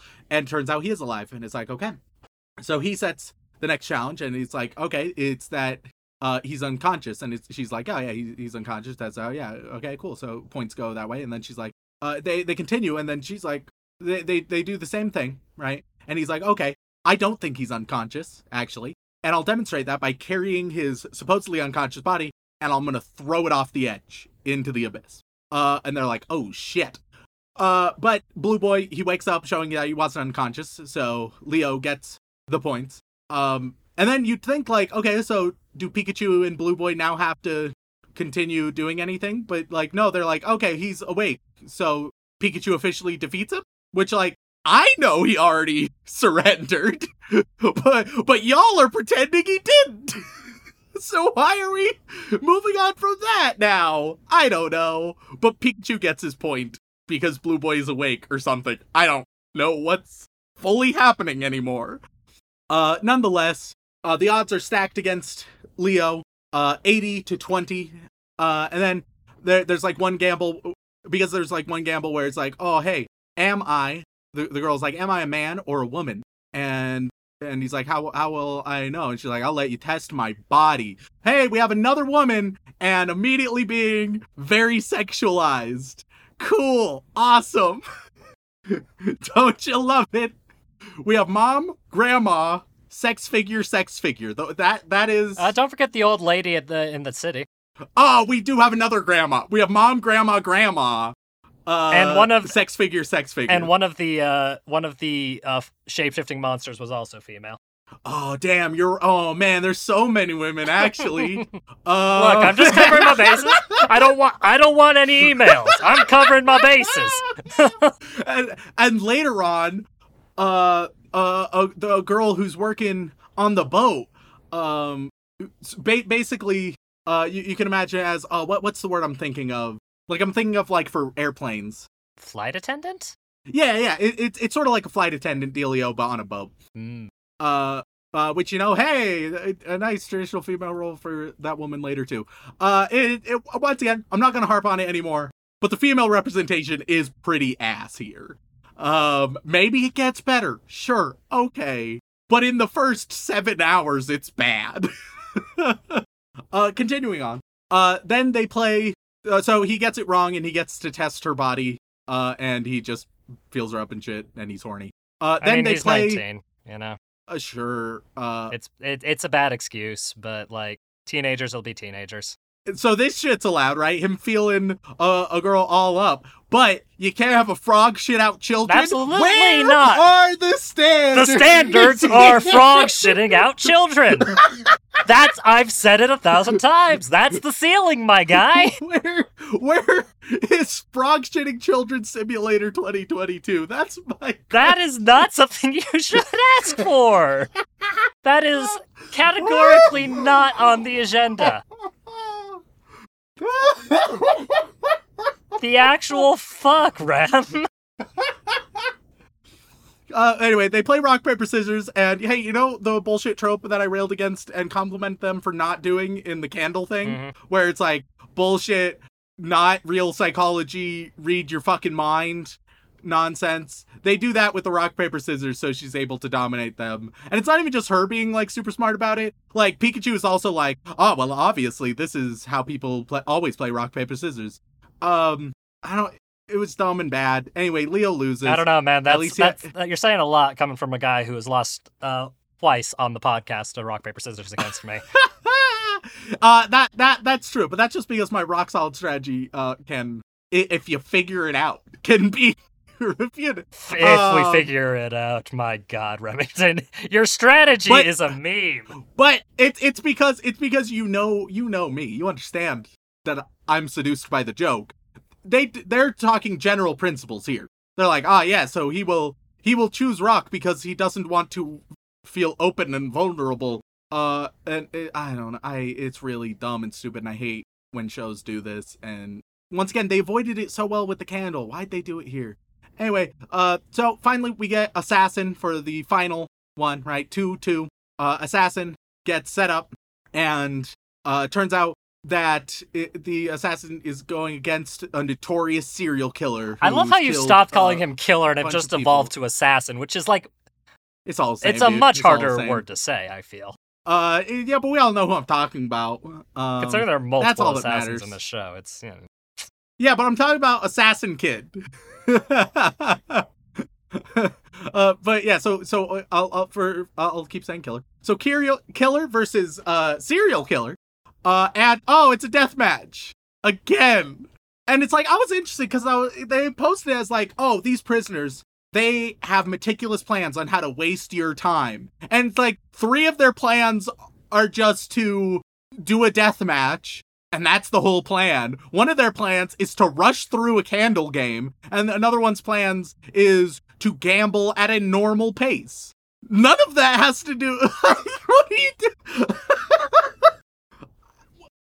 I don't think this show understands the words that it says.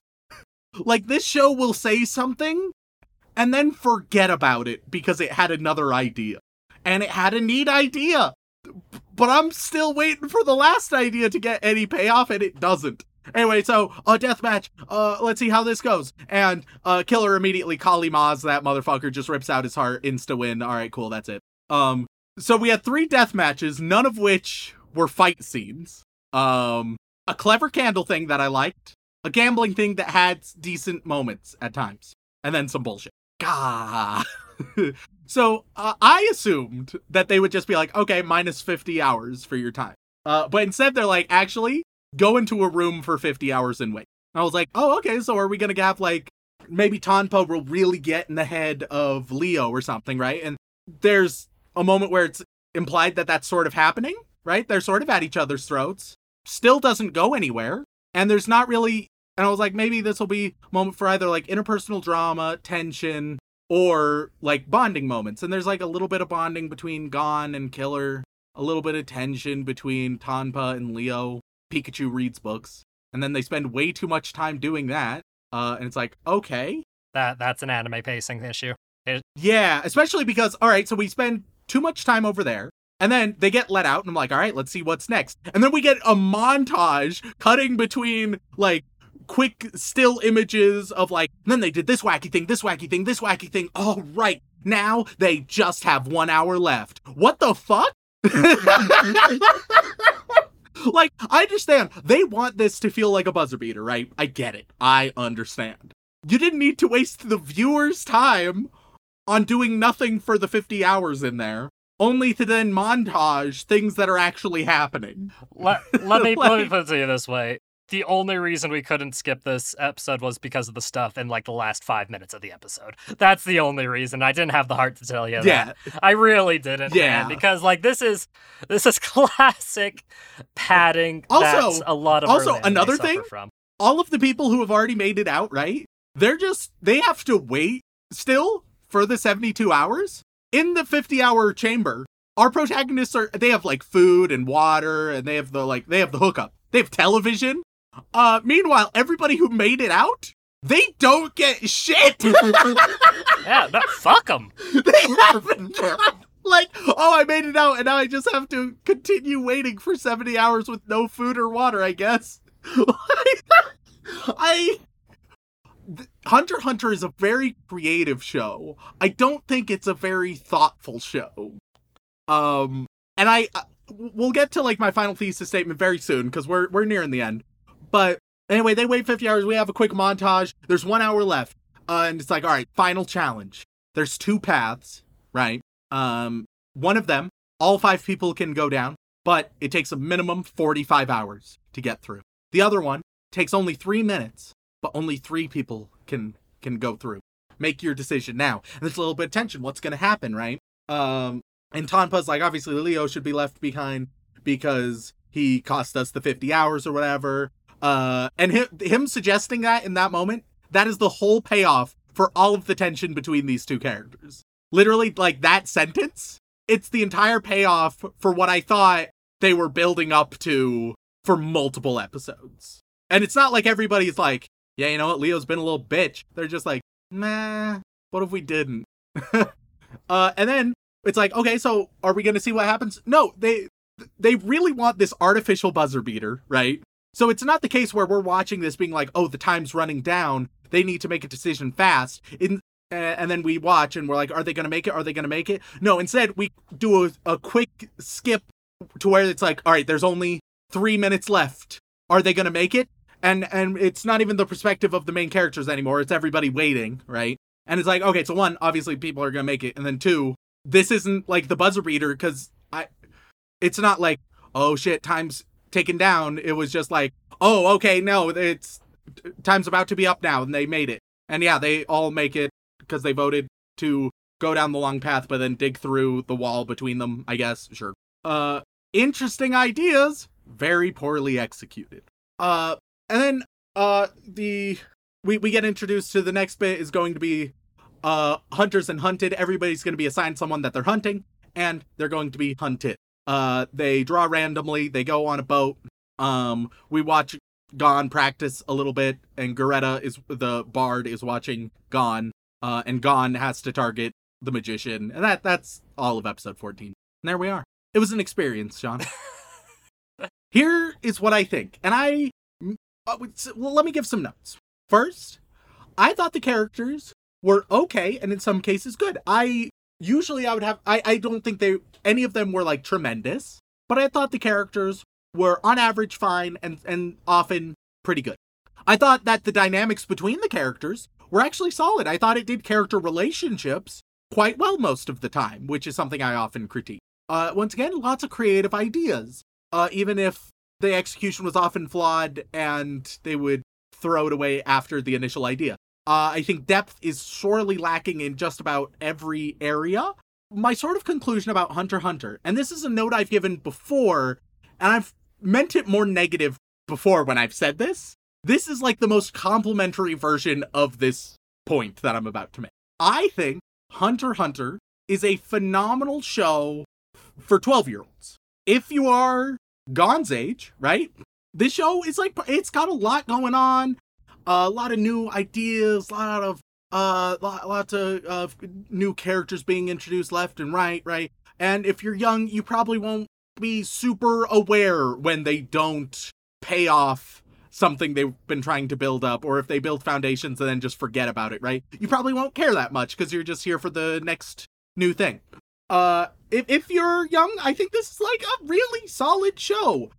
And I mean that. Like, I think this is like, other than the weird sexual bits, and perhaps it's too intense with the casual violence at times, but besides those points, it's like a really, really good kids show. I know you mean that in a good way, because I know you as a person, Rem. I unironically, like, before, I've done it as sort of a backhanded thing. This one, it's not even meant to be backhanded. It is very sincere. I think it's a really solid kids show. I think that we haven't really had much interesting action or drama. We've had, like, moments of really creative ideas, but not great payoff. I feel like I just want to take the creators of this adaptation, and I want to be like, hey, calm down. Take a moment. Maybe get a whiteboard. Just so you can keep track of everything you've said and everything you're trying to build up to. Because I really just feel like they forget because they think of something else that's pretty neat. And then they sort of go in that direction, but then they come up with another neat idea. And once again, there's lots of neat ideas here. I loved seeing, like, whatever came next. Even if, once again, I was rarely invested what was going on in the present. I'm gonna say this because, as somebody who's been following it since the 2011 anime adaptation, I will say, it's the main reason. I think I mentioned it in part 1 of the podcast, but I cannot recall because behind the scenes little thing. It's been a while since we recorded that part, and I think I'll say it again just to be safe. The main reason I've hesitated to show Rem Hunter x Hunter is because of, like, I know exactly how this was gonna go, because I know exactly every single criticism you've pointed out, and how it is difficult for early Hunter x Hunter is confused in a lot of ways. And let me say, I thought it was better than I expected, right? I would say, quality-wise, I'm probably giving it around a 5 out of 10, which y'all may be angry about, but like that's a surprisingly good result for something like this. For a traditional shonen, and when you're the person reviewing it is Remington For Chase, me, yeah, no, that's my like enjoyment rating would probably be closer to a 4 out of 10. But still, I was expecting like to be rating this a 2 or a 3 out of 10. It is genuinely better than I thought it would, even if I still wouldn't label it as good. Let me just reiterate, we have covered the absolute weakest portion of the entire series. Yeah. Which is saying something because there's well over 300 chapters of this manga, Rem. And it's theoretically still ongoing, which is the main reason we're doing it now rather than later, because we got announced 4 new chapters this year, which is a big fucking deal because, you know, it's been 4 years since the manga had a chapter.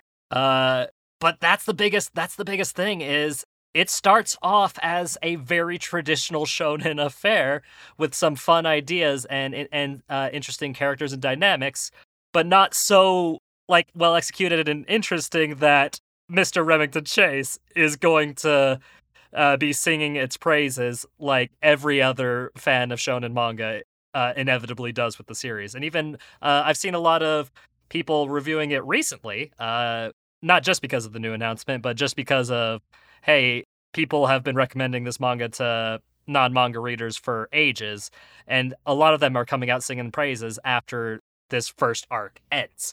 Because everything from the end of this arc onwards is really where it starts to hit its stride. The magic system gets introduced. It gets much darker and much more interesting. It's just so hard to get through the first part if your tastes are similar to Remington Chase's, is the way I will describe it.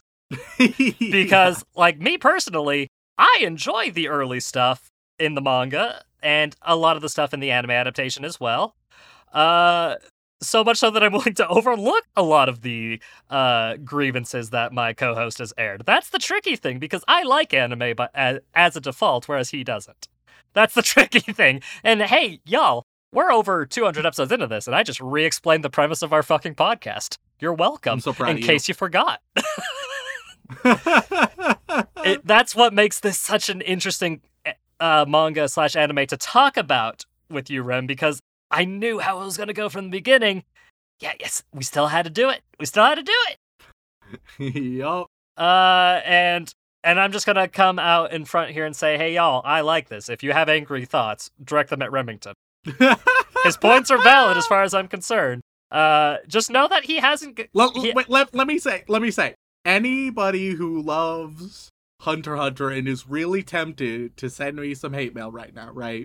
I just want to remind you of the I forfeit moment, and I just want you to ponder that and be like, okay, maybe, just maybe this show has its flaws. It has so many flaws, guys. It has so many flaws. Trust me, I'm willing to admit that. Oh, God. But let me just also follow it up with, y'all, he hasn't gotten to Heaven's Arena or York New City. Like, those are the big ones. Like, that's where people really start to realize, hey, wait a minute, there's something here. Like, that's the big part. Just remember, he hasn't gotten there yet. We're still in the Hunter exam arc, which is a very long first arc. And I'm actually fine with it being this long. Like, I'm down with a long exam period. Just the details. The big picture stuff, I'm pretty down with. The Details get better, I swear to God. I swear to God. Yeah. Like, once Nen gets introduced, it's amazing. It's truly good. And yes, that is the name of the magic system. It's called Nen. Nice, easy, simple. Even you can remember that. Perfect. But yeah, that Hunter x Hunter, man, it's very prominent, and I suppose I have to ask Rem, any guesses on what the MAL score for this one is? For the 2011 anime specifically? Oh, God, like 8.3? 8.3? Man, it's rare for you to lowball it that low. If it's a fucking 9, oh my God. Now, you have to remember, Rem. Weebs! Rem, you have to Come remember there are 148 episodes of this anime. And y'all are being there are 140 episodes. I've seen 10%. All right, I've made it through 10% of the entire fucking thing, guys. with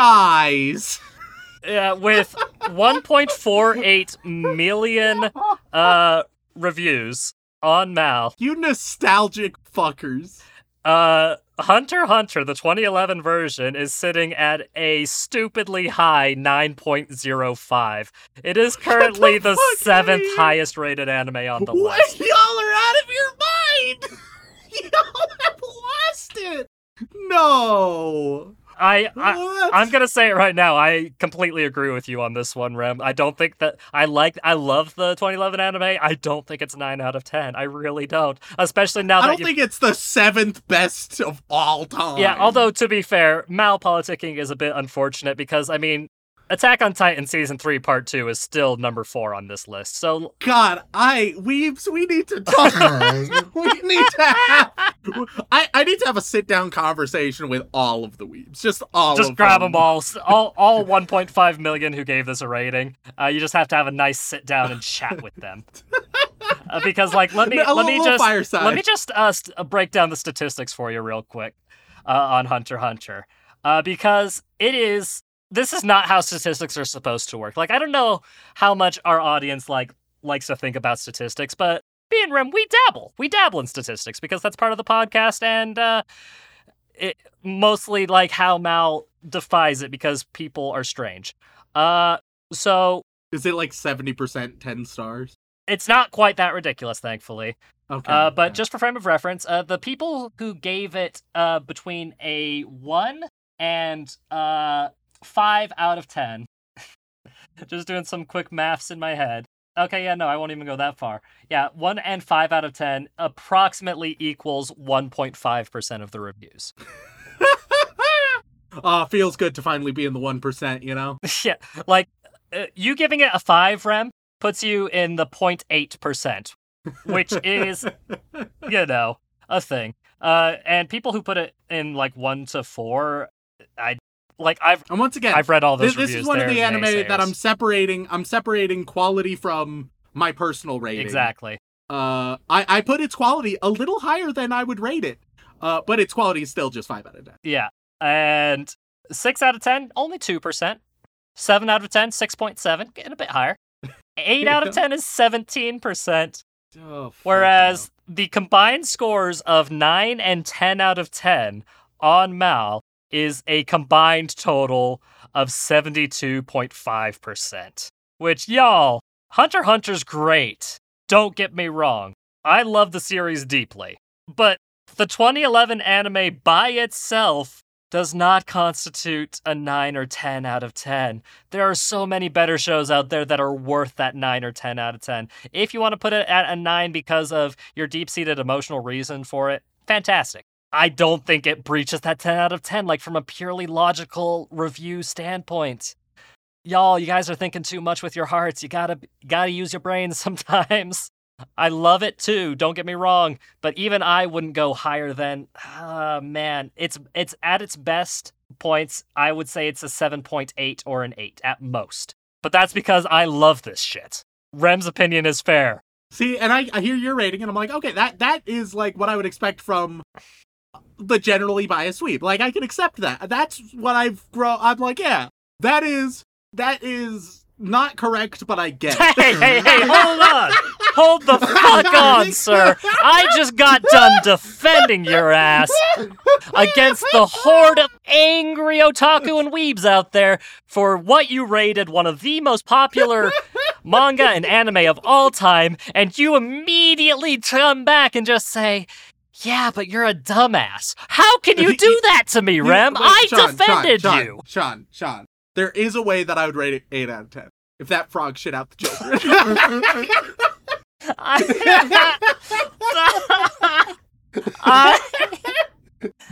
He had the laxatives. The frog should have shit him out. Those are facts. It's not me. It's the science. Hey, Rem, right? would you like to discuss fucking biological science with me real quick? Because I will do that right the fuck now. You know how long it takes for Like, even with laxatives, for fresh food in your stomach to make it through your system, it takes a long-ass time, my guy. So they should have stayed in the frog for longer and then been shit out. Follow-up statement to refute that. If you eat laxatives and you still have something nasty in your stomach, there's a good chance you're gonna have an upset stomach. And what do people do when they have an upset stomach, Rem? They fucking puke! And guess what? It wasn't digesting them yet. That's irrelevant. But then you can't fucking bring up the laxatives as, like, saying that it would shit them out as opposed to puking them out. That's not... Yeah! Rem! No! There will be no frog shitting in any shonen series. Mark my fucking words. It's frog puke or nothing. Hey, listeners, if there is a frog shitting in any anime, please email us at animeoutofcontext@gmail.com with the subject line frog shitter. If it shits children, even better. So that's a hell of a line. That is... Rem, all laxatives do encourage you to shit.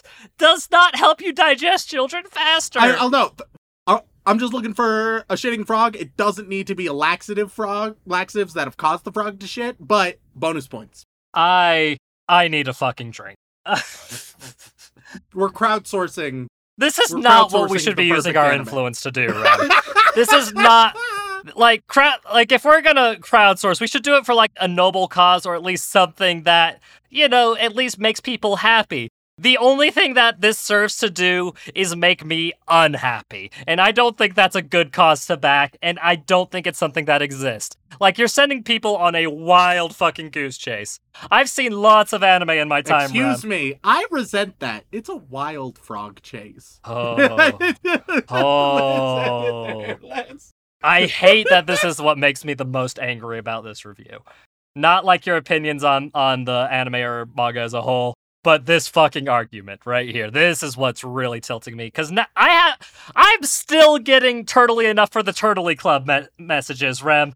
I don't need more like amphibian and reptile references. If you ever visit twitch.tv/animeoutofcontext and Sean is streaming, he loves it when you reference Master of Disguise. I categorically do not. Or Eggfest. Eggfest is another one he loves. Or Garfield Kart. Those are the three pillars. Man, you couldn't be more wrong, especially considering the fact that... See, I love frogs, I love turtles, but these references are making me reconsider my opinions about some of my favorite animals, and this is really hurting me deep inside. We've spent far too much time on this topic. I feel like we just need to close it up. So, Rem, is there any chance you'd like to watch some more Hunter x Hunter with me? Not unless a frog shits out some kids. I'm gonna...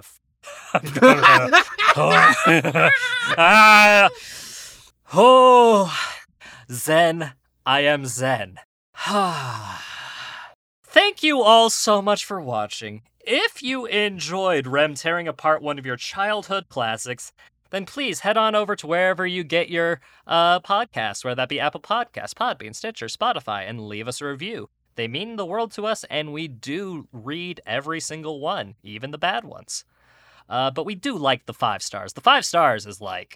It's been a while since I've requested 5 stars specifically, but hey, you know what? If you think 5 stars is good, hit us with that 5 stars. 4 stars? That's fine. But 5 stars. Like, if you want me and Remington to really love you deeply and personally, and that's not just influencer bait, 5 stars is a great way to go. Especially since what I just had to put myself through. But if that is not enough for you, you can head on over to twitch.tv/animeoutofcontext, where you can watch myself, Dylan, and Remington play video games incredibly poorly. But if that is still not enough for you, you can head over to patreon.com/animeoutofcontext, where you gain access to all kinds of lovely bonus material, including having the opportunity to be thanked live on the podcast. So, Rem, who are we thanking this week? And while you're starting that, I'm gonna get a drink because I deserve it. Well, we would like to send our regards to all of our bland bitch protagonists, as well as our magical girls, who we really appreciate. But moving on, we get to our yandere waifus, who, sure enough, are hunting us down mercilessly until the very end. On that list, we have Alex, Xanax, you crazy bastards did it. I made it to finals week and will graduate in May. I truly had the power of God and anime on my side. Yandere Neko, you here? Why Shon, why Sean? Walk me home gently. Wade, a shell? Maybe. Viva Pinata is my favorite anime. Hell yeah. Tyler Worley, Trenton Farrell, Travis J. Humphrey, Totally God, Titan CNH, Tim Westy, The Susanator, That Film Guy, That Autistic and Furry Mega Weeb from the land of tea and crumpets. Tetsuo13 says, brace yourself, beach OVAs are coming. Sure, Sean, you can do better, he can do better, and don't call him Shirley Sean. So that guy got old, but I had fun while it lasted, so how are you guys doing? Having fun, I hope. Anywho, I'll talk to you later, I guess. Silent Secondary, Shoujo Addict, who doesn't need help, just more manga to read and anime to watch. Sean's Meow awakened something within me. Oh, God. I'm sorry. Dude, you speak for all of us. Sean punished Rem and make him watch Excel World. Selling Rem's belly button fluff on Alibaba, PM me for details. School Days Inclanded for the Field, Salty Pretzel. Sakano is coming to White Swords in soon. It's a 6-year-old set. It's so outdated, you might as well bring a twig to a gun battle. Sadie Bartling, Ross Palmer, Rhiannon Williams, Remington Merrill. Rem gave me depression. We're patiently waiting for Madoka Magica revisit so Rem can see where his predictions went. I made a lot of predictions there, didn't I? You don't remember any of them, though, do you? No, I don't. Yeah, I figured. Oh boy, an ounce of serotonin, don't mind if I do. No waifu, no laifu, Nick Harvey. Mitsuka wrote it down for her, answers Mitsuka, flummoxed by the unexpected appraisal of her handwriting. Mike the Mutilator, Mike J, Makeka 7 Hierto, Mexican Gun Freaks, Matthew Drum says Sean's a bitch, Matthias Rodas, Master Baker at Crumb Sluts Bakery. So good. Martin, Matto2 Max, Lizzie Anthea, Lukio, King Rich Rock, Casey Mosley, Cassidy, Julian Garcia, Joshua Poor, Jose Melcher, or Josie Melcher, but I think Jose Melcher. That's what I'm going to go with. Jax, Jam Hands, I'm just here for Rem's insightful yet incorrect takes. It's my birthday, May 20th, so I'm now God and I'm taking over the podcast. Happy birthday. ISIS, but only for terrorizing birds. Is Rem's ass a cheesecake? Because I'm starving. Iron-blooded orphan slaps. I'm lonely, so I watch anime.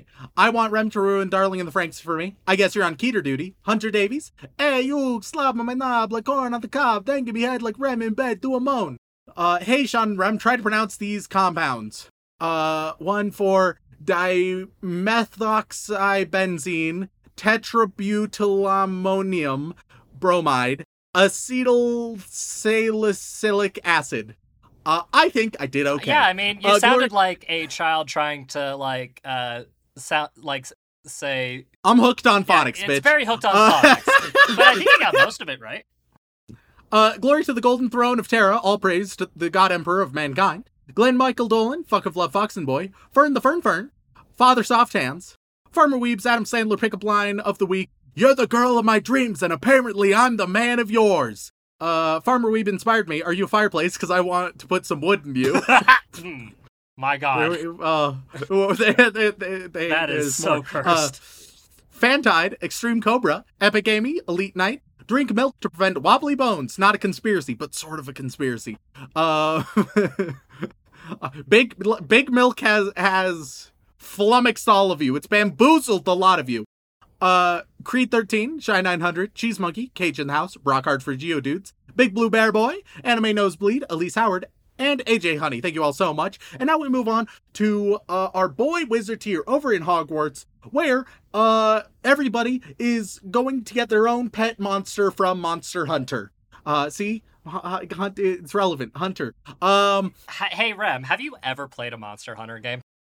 Oh, God, no. Yeah, no, I didn't think so. All right, continue. Not a single one. All I know is that in the recent one or ones, you can be there for like 2 hours. Oh. On like one monster. Just. I mean, it's more complicated than that. Let me put it to you this way, Rem. Man, Monster Hunter is fun when you're playing with friends. But once you start grinding out body parts by yourself, it's just a sad experience. And fuck, Dylan's gonna clip that and take that out of context. I'm fucked. Perfect. Warning, you're 799 episodes away. You get a pet Pyrantula. Vincent Calabrese, you get a pet Kolvataroth. It's a dragon, apparently. Stick Meat, you get the Great Macau. Sean, I love you, but please stop basing the podcast on Giguk episodes. Giguk. And I haven't done that I think in years. Or if I have, it's been subconsciously. Because there's only so many anime to talk about in a season, and guess what? It should also be, there's also a delay on our episodes usually, Yeah. so it's like... Like, so, like, Who knows? Maybe, have you ever thought maybe they're stealing our episode? when they're one of the biggest anime content creators on YouTube, there's no fucking way. Like, their podcast is more popular than ours because of how famous everybody it is on it in the anime verse. Nonetheless, they are getting a pet Baggy. Rika is the best waifu. You get the Hypnocatrice. Rat Visa the Finnish, and the one who in the name of the Utah invasion has landed in Florida like it's D-Day. You get Shakalaka. Pocket Gamer 513, you get a lovely pet Conchu. My Afro Ate My Dog, your pet is Tiger Stripe Zamtrios. You know, I love how these are pets when they are all, like, kaiju-sized creatures. Hell yeah, dude. Hey, sometimes you need a little kaiju pet. That's like the Momo thing, the though. Griff, who Nothing about them is little, my guy. Momo the Griff gets the Elder Frost Gammoth, which feels like it's just a mammoth, but they call it a gammoth. I It's don't know, bigger man. and Just call it a stronger and mammoth. scarier. Yeah, just call it a mammoth. Well, that's not that's not fantasy enough, my guy. I'll just replace it with a G, okay. Mike wants an Overlord review. You get Red Helm Arzuros. Miguel DeLeon, you get a pet Goldbeard Kedius. Maitawa says first 3 arcs of Bakemonogatari is just 8 episodes. You get a Latreon. Inuyasha is my favorite cryptid. You get Yukonlos. I want everyone to know that I suck and that I'm a girl and that I like ribbons in my hair and that I want to kiss all the boys. You get Daimyo Hermitar. Then, Hinata's Well Sunshine, you get a pet Remobra. Hey, that sounds like my name. Harrison. I mean, that's just what Rem is when he gets home after a long day of work and really wants to let the girls loose. I become a Remobra. It's real good. Harrison, you get Volvidon. I'm not gonna make a comment about that. Go ahead, call the cops, it won't unvirgin the olive oil. You get Kechawacha. Gay as fuck, but without the fuck because I'm ace. You get Gore Magala. Demon Ray 13, you get a pet Mufa. Beethoven 1201, you get the Grimclaw Tigrex. Anchoi 4, you get Soulseer Mizutsune. Allfather's facts are on hiatus for the foreseeable future because he ran out of facts and doesn't want to make Dylan do more work. You get the absolutely fearsome Ruby Basarios. Aaron Hegland, you are going to get Narwa the Allmother. And last but not least, we have Tusek Sean. I have to show you my Rule 34 of Yui. It's my favorite of my many folders. Who gets the Rachnoid. There you go. There are all of your lovely pets. Next, we move on to the inappropriate Joey Wheeler tier, where everybody is going to get life advice from Sean as Joey Wheeler. But there's a twist. He's not just as Joey Wheeler, but also they're Crocodile Hunter quotes that he will have Joey Wheeler plus Australian accent. Here we go. It's gonna be a masterpiece. I've given you a bunch of quotes from Steve Irwin, Sean. I expect Australian Joey Wheeler. Oh. And these are life advice for all these people. Hey, Rem, you're asking me Yeah. to do a character. All right, that's a fair Yep. thing. Specifically Joey yeah. Wheeler, which is fine. Yeah, no. Yep. Joey Wheeler, he's got a very unique brogue, and that makes it, and manner of speaking, that makes it makes a lot of sense. But now you want me to do Joey Wheeler trying to be Steve Irwin. Yeah, that's what I want. That's the kind of shit, like, actual voice actors struggle with. Like, I've and watched that's why Liam O'Brien That's why I'm having you do it. try to 'cause be it's funny. bad at accents, and it is... Oh, no, it is... Oh, God. I'm very excited. You shouldn't be. So, 02 Waifu. What life advice do they get, Sean? I don't want to do this to my boy Steve. I love him too much. Okay, here we go. All right. So I gotta start with Joey Wheeler. Hey, yeah, forget it. Fun fact. Recently, Yu-Gi-Oh! Abridged dropped another episode, so it kind of refreshed it. What Joey Wheeler sounds like in my mind a bit, Okay. Right? They're just at Australia. Yeah. Now that's the tricky thing. At Australian, don't even prep for it. Just go. All right, here we go. Start a Yukes. phrase. I'm gonna be Australian. Crocodiles are easy. They try to kill an Asian. People are harder. Sometimes they pretend to be your friend first. Oh God. Holy fuck! Oh my God! I can't. We have like 12 more. No! Stop giving us so much money. Next up, we got the Redneck Weeb returns thanks to Moonshine and Jiggle Physics. All right, Yugs, here goes another round. I have no fear of losing my life. I have to save a koala, or a crocodile, or a kangaroo, or snake, mate. I will save it. Holy shit. Oh, God, that is such a sad line in God, hindsight. I can't breathe. Oh, God. Oh, fuck, I can't breathe. All right. Next up, we got Sean. We should watch Hellsing Abridged next week. Yugs,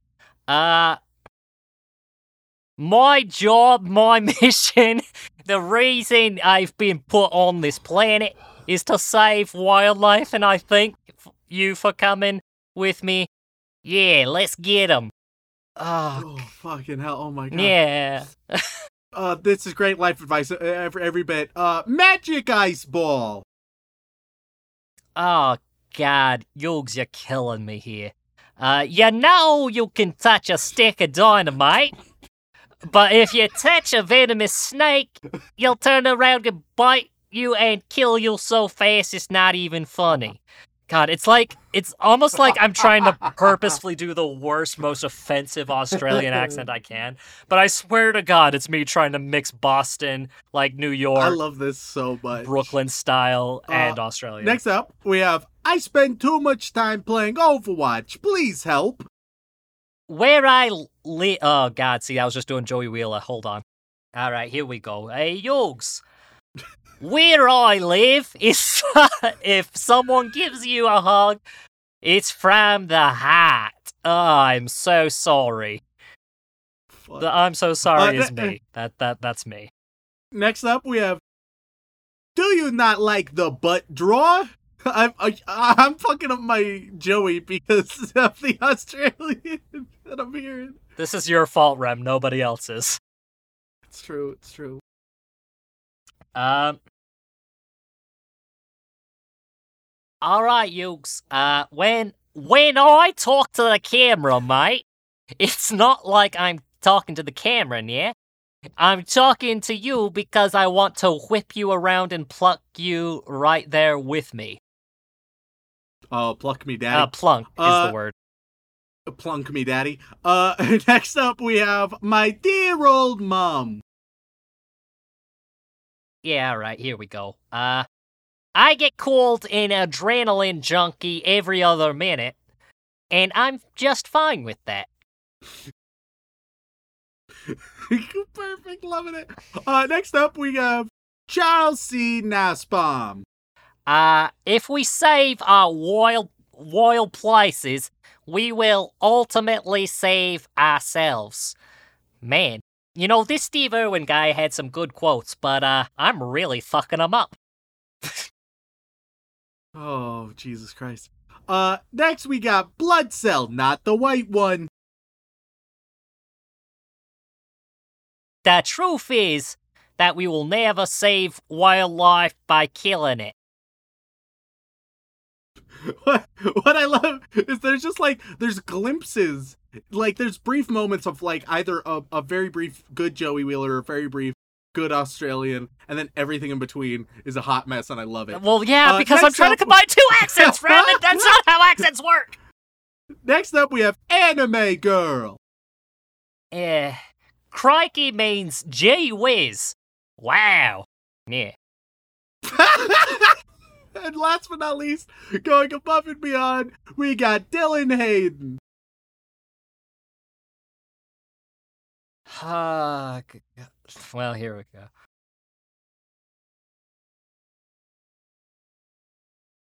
Yeah, no, that'll work. I'm a proud Australian, a very, very proud Australian. Yeah, I'm gonna go fight Kuiper. I kind of lost the thread there, but you know, I'm just doing my best here. You know what I'm trying to say? Holy shit. I hate you so much right now. And not so, for what you've done. I'd like to thank everyone so much for tuning in. If you want to reach out, whether it's for a comment, question, feedback, or recommendation, you can tweet us at AnimeConPod on Twitter or send an email over onto animeoutofcontext@gmail.com, where, once again, we do read all of them, including all the ones that accuse us of not reading them. Yep, no, like, we see it. We see it. Don't worry. We just don't, read 'em. we don't have infinite time. I'm sorry. Yeah, no, like, responding is hard, reading, easy. I can read 100 chapters of manga a day. One email takes, like, 20 seconds at, like, minimum. Yeah. But once again, guys, thank you all so much for tuning in. I am deeply sorry to all residents of, like, Brooklyn and the greater Australian area. I love you all very, very much, especially right now for what I've done. But as always, don't fuck your sister.